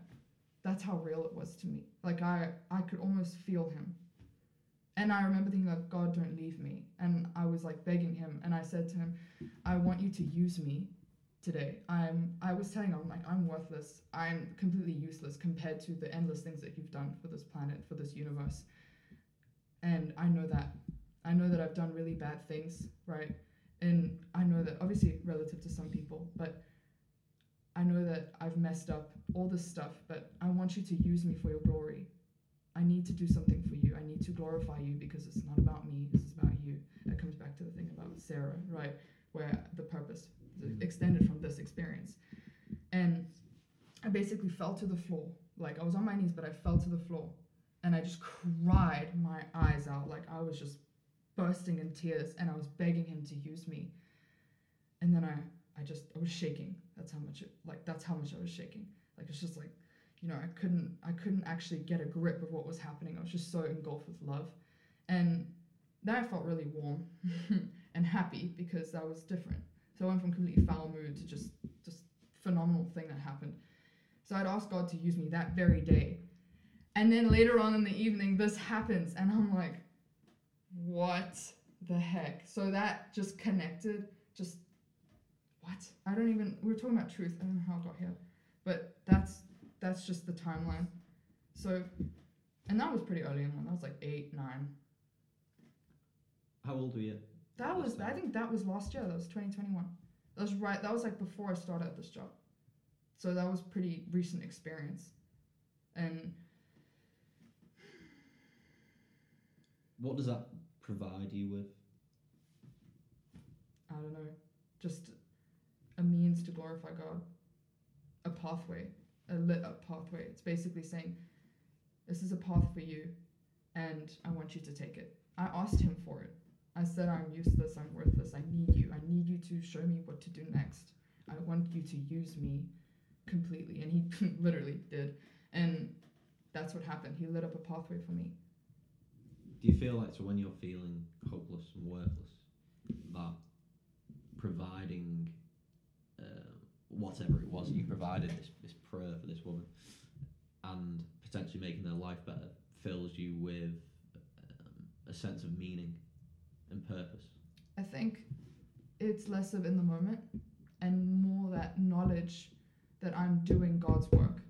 This is not about me though, because it's about this woman, right? That's kind of the whole thing, where like that whole perspective turns onto that person instead of you. That was the mistake I made coming to the kindergarten, where I was in... 1 second, sorry, to really explore my nose. All good. So, what were we talking about? So I was telling you, the conversation started from truth. You were telling me about how, like, sometimes telling the truth isn't always the best thing. And then we somehow got to this where I told you about, I gave you the testimony of this woman when she collapsed in the street, told me she saw Jesus, and I, like, blacked out. I don't remember the prayer, and there were tongues and stuff like that. So that's where we got to. And I was just explaining how, what happened in the day before that, you know, like, in the morning, and how that was just weirdly connected to this. Like, the string of events happened. It's just strange, you know, but at the same time not so strange, like it was meant to happen, right? So that little blink thing you were talking about from the universe, I guess it's like how it is for me, looking from this point of view, right? From your religious perspective, you're saying that's I guess it's similar because sorry, your moment. It's all right, it's fine. It's similar because I'm saying that I have moments where I'm like, I have a moment of realization. A moment of realization, or something might happen, and I say it's like a wink from the universe, saying like, oh yeah, but you're actually interested in this. Why are you focusing so much of your time on this stupid shit that you don't really care about? Yeah. Whereas you are having spiritual, religious experiences with people by praying. I understand it is similar. Not the same thing. It's not. I don't say it's the same thing, but you could argue that it still is guiding us both. Like, you're getting guided by that, I'm getting guided by something else. And for me, it's what I find interesting. It's really good. The coffee's really good. It's good, isn't it? See, this is the benefit of a first world country. You know, gets into this topic. Let's go. No, I mean, it's the little things that you can appreciate. Oh, like, yeah, for sure. The fact that I used to, it's such a, champagne issue, to have, I've got to have ready instant coffee. To go from that to a coffee machine, it's a big upgrade. And I'm, living champagne lifestyle at the moment. When in the morning, I had one before work, I was like, wow, this is incredible. Every day you just wake up. See, but the difference between you and somebody who is entitled to this coffee machine, right? They feel they're entitled to it. You wake up and you're like, wow. Could you like the advert for it? You do they can show like a promotion of your whole life, and then you get this coffee machine. Every day you wake, it's like, oh yes, good day, good everything. Then you get to work. Oh, and it's just I sit having the coffee and I'm like, oh, I'm having the coffee, and I'm like, as the coffee's getting lower and lower, I realise I've got to go walk to the realization continues to skyrocket. Hang on a minute, I'm going to the tram. Then I've got to get the metro to a job I don't like. Oh shit. Actually, I do like the job. The kids are amazing. Kids are brilliant. I mean, they're all begging me not to go. I know, me too. Today was really sad. Manager heard me say to the kids during the dance class that I was like, Ciao. yeah, that I was leaving. And I think that's why she quickly rushed in and she's like, oh, you shouldn't, you know, I was like, okay. I felt a little bit bad because they're trying to kind of Damage control. Yeah. Don't. It's basically, is it an impeachment on speech, because it's like you can only speak at this exact point, and it's like you have to. It's going to get. We signed documents. Sorry, I interrupted you. It's controlled and mitigated that we must announce it to the. You know, what I would tell me was the clients. It's kids' parents. Did you see clients? I was like, lady. It's kids' parents. Yeah, you're laying down clients. Well, yeah, manager. Blur out. Yeah. There could be a lot of editing for this. Sorry. Yeah. When you invite your colleague on you. Because I forget it's here, and then I just... I think this is the benefit of having a mic rather than the camera. I think the video camera. For sure, yeah, like, yeah. Especially for me, I hate like pictures and everything. So I'm just like, why is that? I don't know. And the thing is, I've had people tell me, your esteem is low. Like, I take pictures if I want to, but I just don't like them. I don't like the idea like being on camera somewhere. Like at the kindergarten, they're trying to get me to be in that video. You were whistling. They're trying to get me. They're trying to get me in there, and I was like, I said to the manager, I was like, no. And she looked like, how can you? And I was like, I just don't feel comfortable. Just not my thing. I don't like it. Even my boyfriend, when we were together, like in person, wanted to take so many pictures of me. I was like, we can take some. And that was just like me, like the exception to the extreme, because I really don't like them. Yeah. I guess I have a nihilistic view on this as well. I went through a stage where I was like, why do you need to get a photo of everything? And it's true in a way, but... It was after watching Into the Wild. No, it was even before that. It was with my ex-girlfriend, because she would just take photos of every... Like, not everything, okay, that's an exaggeration. Just like... Yeah. And I was like, why do you need to do that? It's just like, why do you need... Why do you need to photo? Why do you need a photo of that? And it's... I guess so, because... I guess... It could be linked to the relationship itself. Oh yeah, definitely. It's just like the unhappiness in general. Oh yeah, definitely. Yeah, there was. Yeah, that probably made me more miserable than I'd like to admit. Actually, I would admit it. That was just a miserable bastard during that period of my life. It tends to be that way. It kind of overextends itself into your personal health. Yeah. Well, I think everyone's got a certain amount of attention span. And when your attention span's getting taken up by toxic people or just a situation that's awful. We know all about that. Your brain's just consumed with shite, and then you're thinking about shit all the time, and it's like, essentially it doesn't matter. Yeah, true. And it took me a while to break out from that. I remember with my ex-girlfriend, it was just so dramatic from the get-go. Really? Oh yeah. That is probably the main thing that I look back in my life and just be like, what the fuck was I doing? Honestly, imagine you have like a movie playing, you just watch, and you're like, who is this guy? What is he doing? It went from... So I was very sociable. Still am quite now. You're just really laid back now. Yeah, I mean, sociable. I was laid back then. I think I've always had quite a laid back attitude, but I got in this relationship. And so I never had a girlfriend until I was 18. And for me, it was like, yeah, so I've got a girlfriend. It's like the ego. I was like, yeah, I've got this girlfriend. Yeah. And, you know, she... Especially because you haven't really, like, gone out into the world yet, right? To, like, go travel and things like that. So you don't know. You're just, like, happy that... Yeah, so I was 18, and then I'd finished college, and I just had this feeling like, oh, wow, I could do anything. I could do anything that I want to. And that's beneficial, because you can... really put your mind to it, you can do anything. Obviously there's people in situations that are awful that stop them from progressing in their lives, but for sure. I just had this liberating feeling that I was free from college. They had the advantage, right?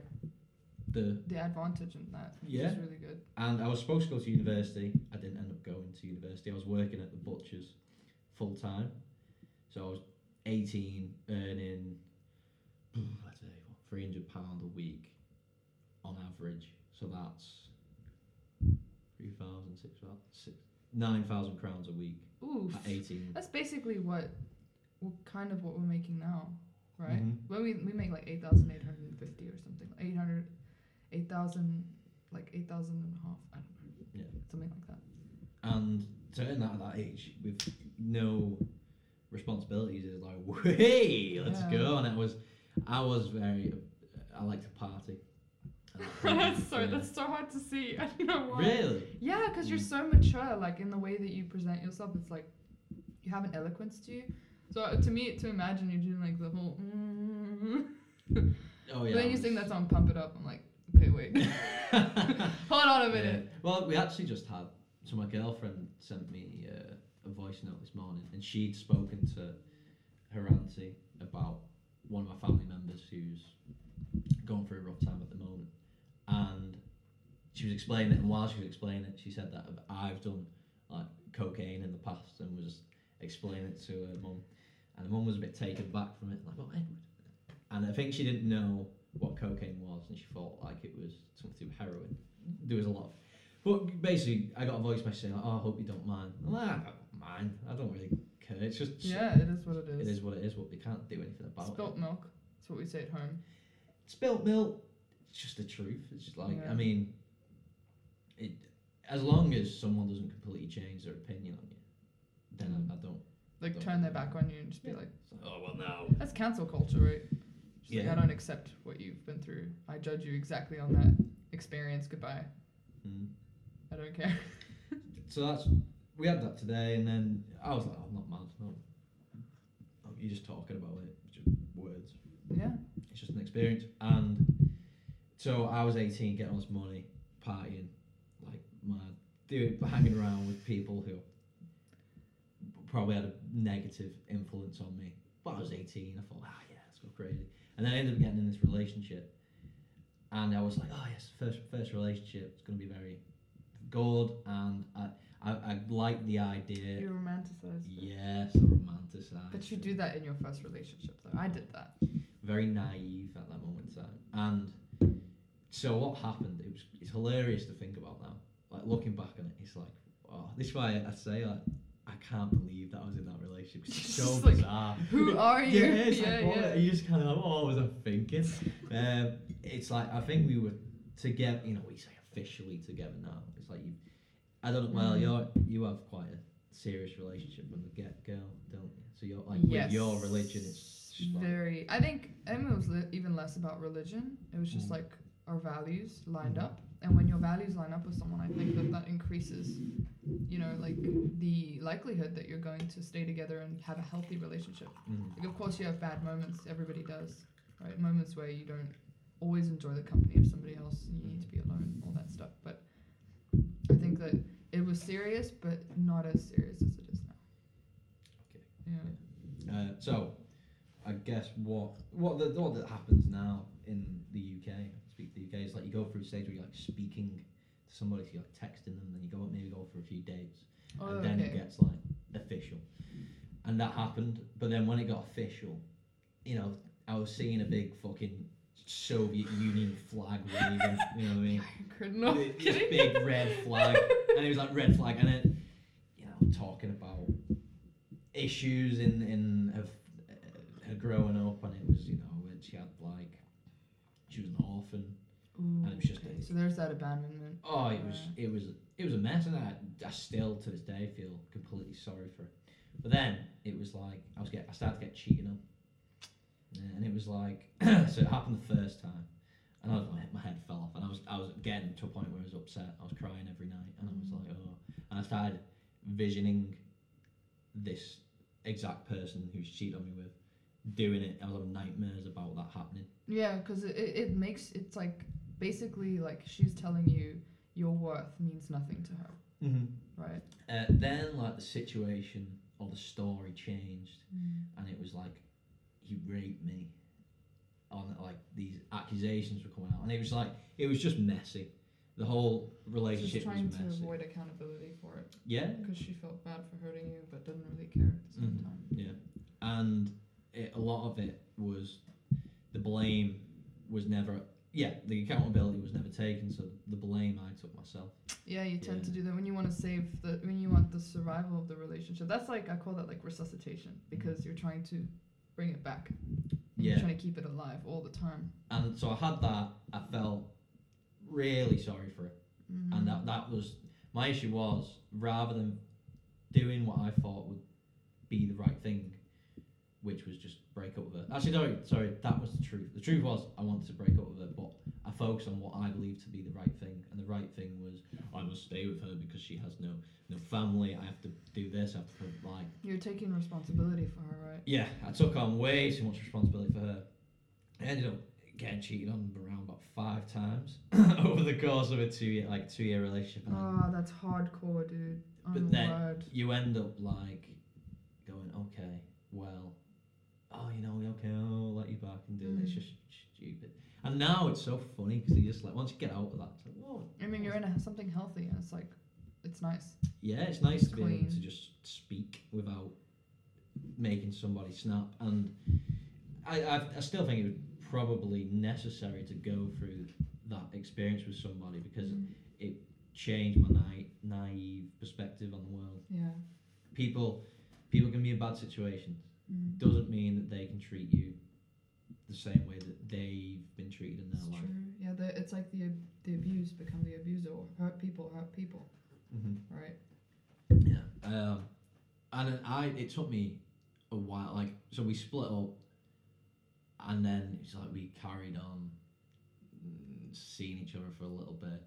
It's kind of that like stepping away, but still looking at the person. Yeah, and it's the most idiotic idea ever. When you look back and you think, oh yeah, we can make it work out. It's just like that's that resuscitation. Now the thing's dead, and you got to go back to the morgue, and you keep checking if maybe it came back to life, and it's just not coming back to life. I think it's your ego as well. Like realistically, it's that stubborn pride. Yeah, it's you want the pride that you've changed this person, you've made this person better. But it took me a while to break out of that, and then so we just at one point it just naturally ended. It's a waste of your time too. It's just waste. Mad about that. And so at the time I didn't have social media. I deleted all my social media. I was really fat because I was drinking a lot. I was going out Friday, Saturday, Sunday, and just getting smashed, like drinking 10 pints of beer. They're like the culture in England, right? Though. Yeah. Yeah. Pretty much. That's what I've heard from people who go there and go through high school and then they end in high school. I've had the same story. And people like drink a lot and they go partying a lot. Seems like to be like a norm, a social norm. Well, when I was 16, I actually ended up in hospital for drinking. That's right. You were telling me about this. That was intense. That must have been like one experience in your life you'll never forget. I didn't take it that seriously at the start. It's not as in like as a 16-year-old, that makes sense. Yeah, I was just like, it just happened. Like I had a crate of beer and I shared vodka with one of my friends, and it was like a Facebook event of this girl's field party. So she's having a party on field. It's so bizarre, but it was like a little phase that people went through from where we lived. Where they started Sorry. I'm just thinking about like everybody's like, yeah, the party, and then you just see like little frogs sitting there like, yo, like this is my territory. What are y'all doing in this field? That's funny to me. I don't know why. What if it's muddy? Yeah, we just didn't think that. And then someone started a fire, and then I can't really remember much, but I do remember like I was blacked out, face down on the field because I was just totally fucked from all the alcohol that I had. And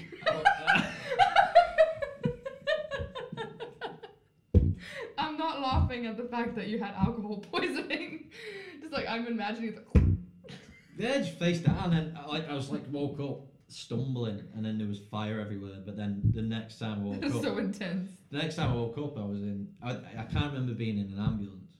All I remember is like my mum and a paramedic like walking me through the rainbow ward in Wigan.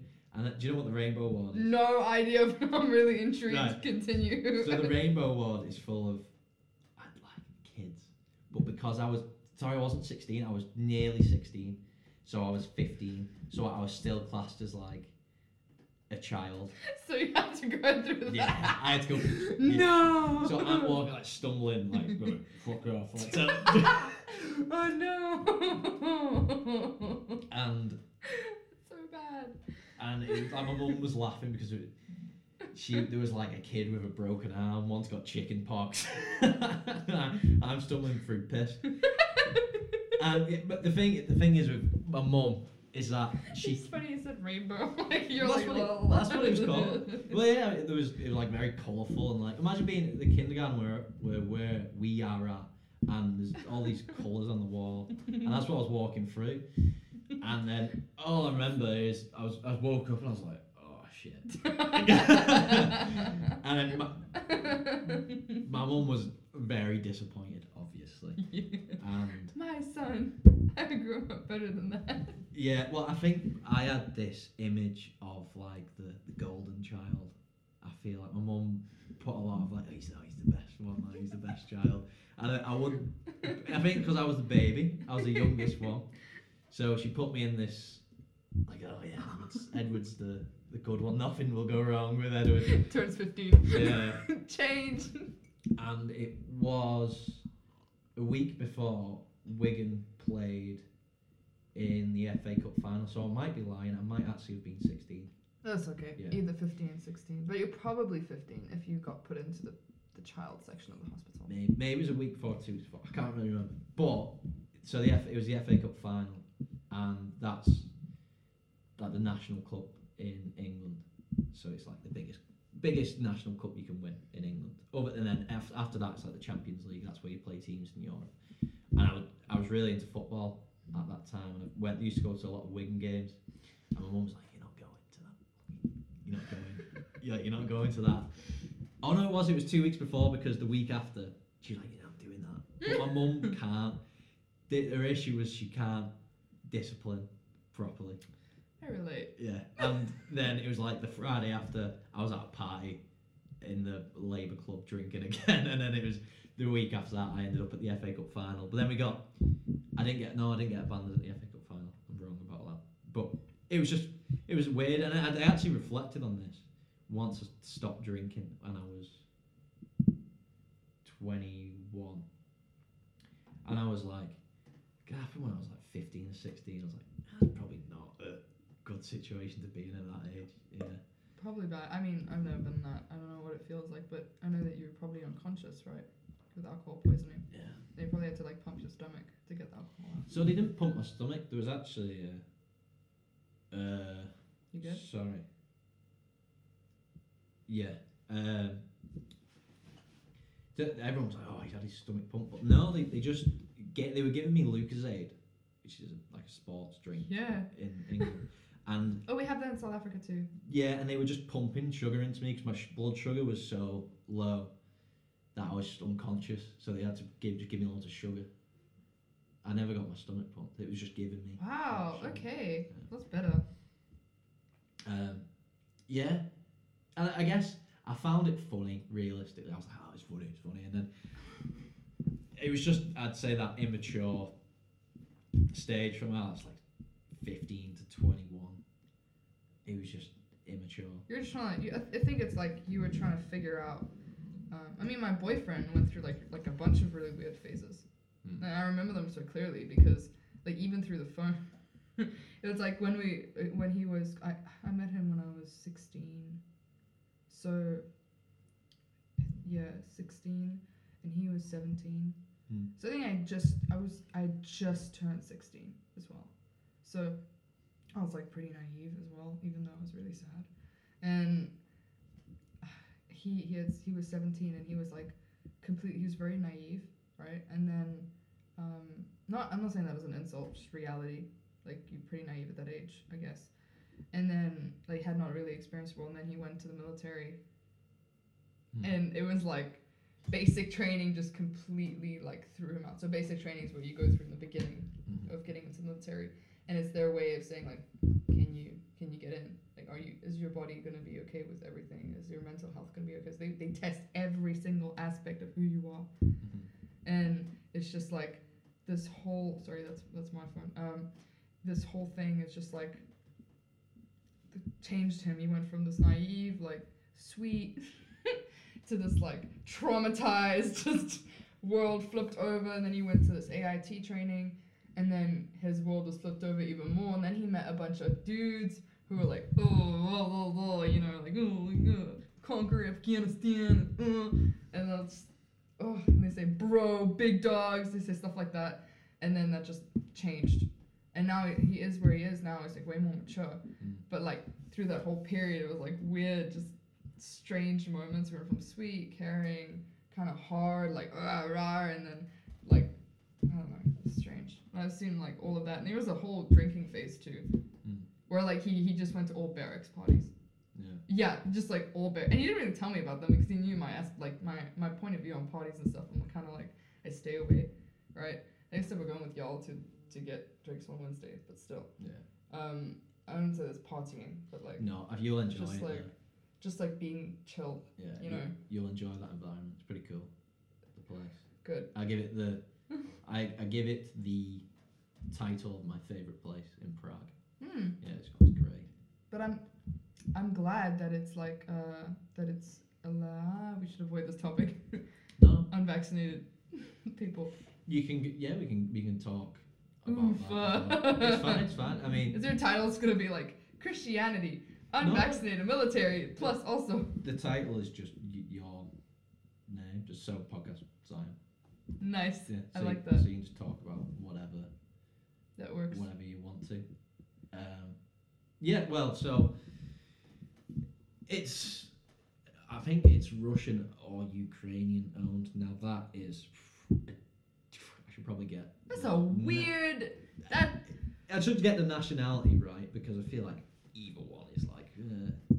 Ukrainians are proud to be Ukrainians and Russians are proud to be Russians. That's true. It's an interesting place. There's that's all I'm gonna say. National pride. Yeah, and it's owned by either Ukrainian or Russian. I don't know, but it's brilliant. They've got acoustic guitars on the wall, electric guitars, piano. Wow. Plugged in. You can go in there. You can jam. That's so cool. Yeah, it's amazing, and actually, it's one of the places that. So I found it through my own search. I was speaking to people at Danny's gig actually, and this German guy called David was telling me, "Oh, you should come to Medium 43 on a Wednesday."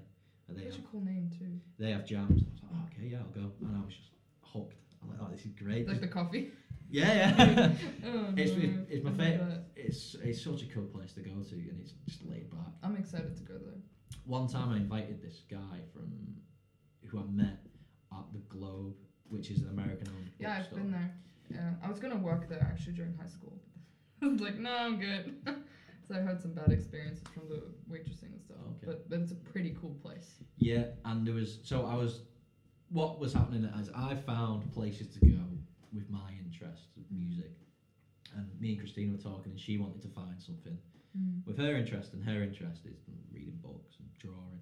So we were looking for like book clubs or something to go to, and while we were there, she was looking at books to buy. I heard this British accent. I was like, yes. I was like, excuse me, you're British, and then we just started talking, and he's a really nice guy. It's so nice though to meet people like that. Yeah, we ended up still being friends, but I invited him to Medium, and it's one of them places you can go and it'll be amazing, or you could go and it's like, no one's there. I walked in, and there's just some guy asleep in the middle of the room. Are you serious? Yeah, and I was like, oh, this isn't a good first impression. No. It's good though. I know there's an Irish bar.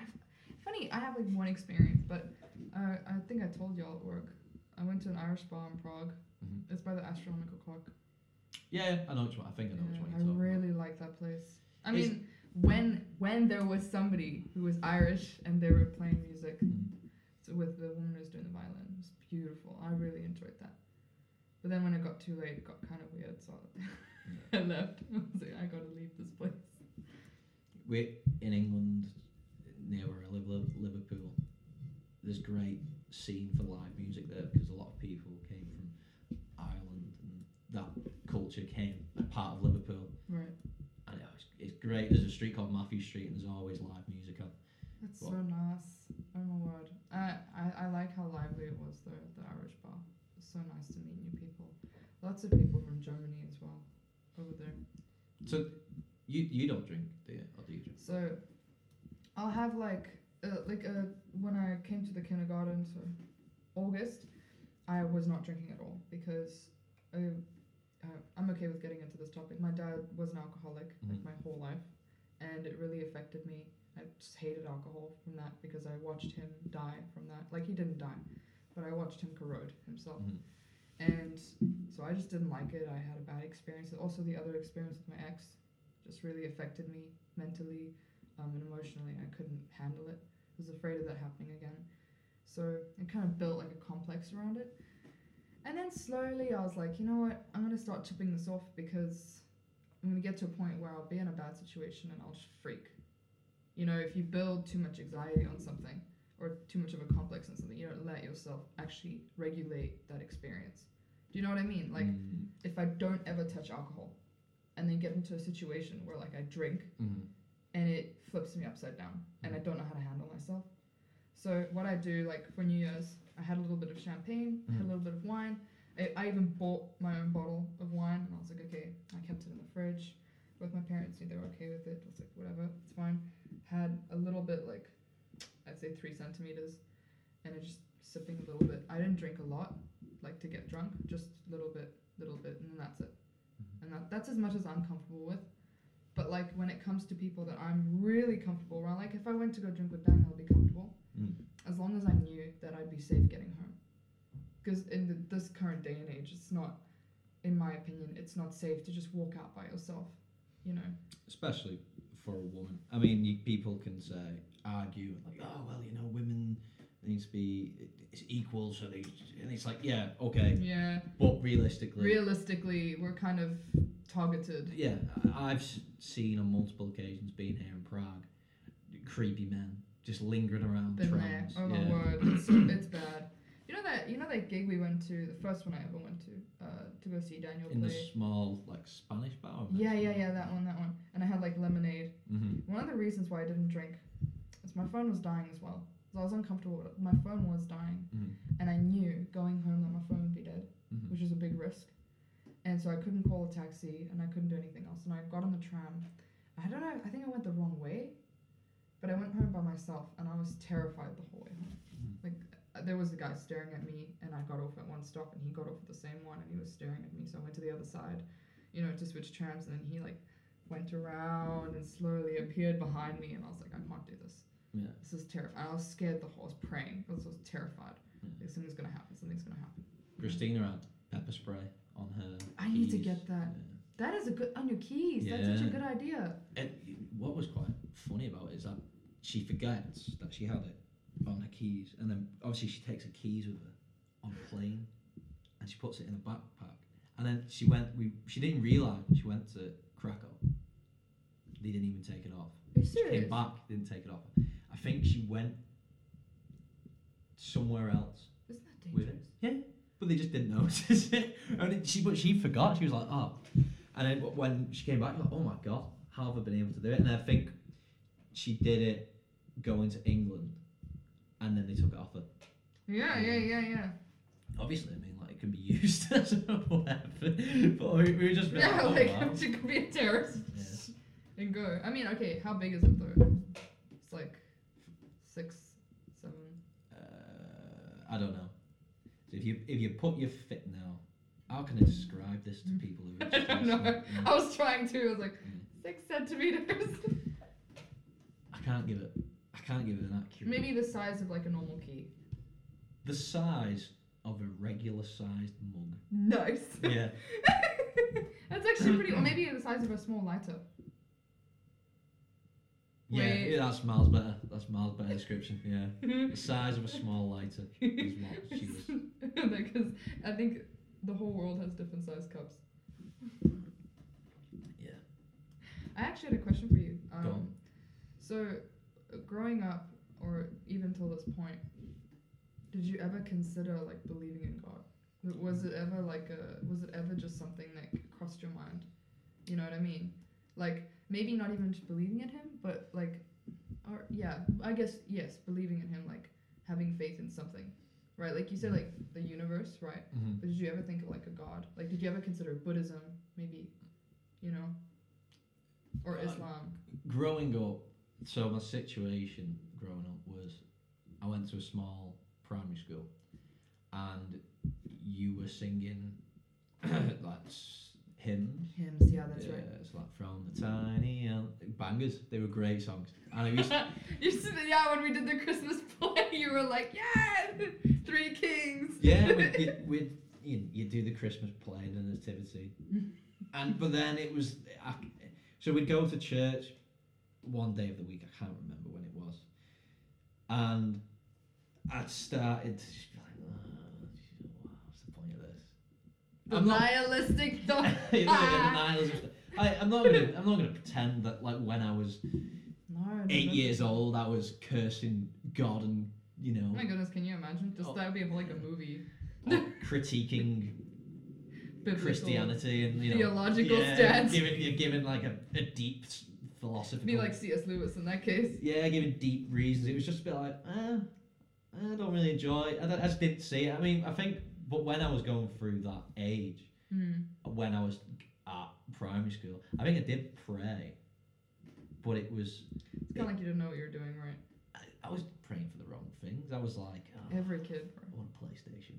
Well, I was doing that too. I prayed to God one time every single day on the veranda that I wanted brown hair. It's the dumbest thing. I still remember it. I'll be like, Lord, like I want brown hair, like please, like I woke up every morning and my hair's still blonde. I was mad about it. Yeah. Like, well, God clearly doesn't exist then, so he's not giving me my brown hair. But so I was actually pretty angry about it after a period, but over it. So I don't know. Then after I'd say even halfway through primary school. So my brother went to high school first, and I see my older brother as a little way like, I won't say corrupted me, but he was like, yeah, it's a lot of shit this. Like he was like, yeah. I was like, yeah, it's a lot of shit this. Like for example, oh no. For example, cursive writing. Oh, I love writing in cursive. So we had to write in cursive in primary school. I'd say it was a fairly strict primary school. But then once I got out, I was like, yeah, I'm not writing cursive. My brother was like, yeah, you don't have to do it once you get to high school. And I was like, yeah, get in. And then I was like fighting the system when I was 11 years old by not writing cursive. I don't know, maybe it's a compliance measure, cognitive dissonance. Yeah. I will not listen to society. Maybe it's some sort of felt like I was rebelling against something, or maybe you felt happy because you and your brother were like on the same team. You know what I mean? Yeah. Like, yeah, big bro, I'm cool like you. Like, yeah. Like he was showing me like gangster rap songs when I was in year 5. So when I was 9 or 10 years old, I was rapping to Eazy-E and Ice Cube, and because he'd gone to high school and he was hanging around with these people. No. They were like, Edward. But then you like hear from, like, because obviously everything's in a way connected. There was a lad called George who went to St. Teresa's, I think it was called. It's a school near mine, and then we became like instantly friends once I got to high school because he was somehow, my brother knew his brother, and it was like everyone was just friendly with each other. Oh, okay, right. But the questions about Christianity, not that. And then once I got I mean, you're still on the topic. You're just... Yeah, once I got to high school, but I'd say probably when I was like halfway through primary school, and then I just we stopped. I told my mum we didn't want to go to church, and then I think my mum didn't really want to go. I think that she was probably going because we've got family members who are more religious than others, and then it was kind of like that once we didn't want to go. Then so for y'all, it was more like a cultural aspect, right? Like attending is just like the routine, the media, you know.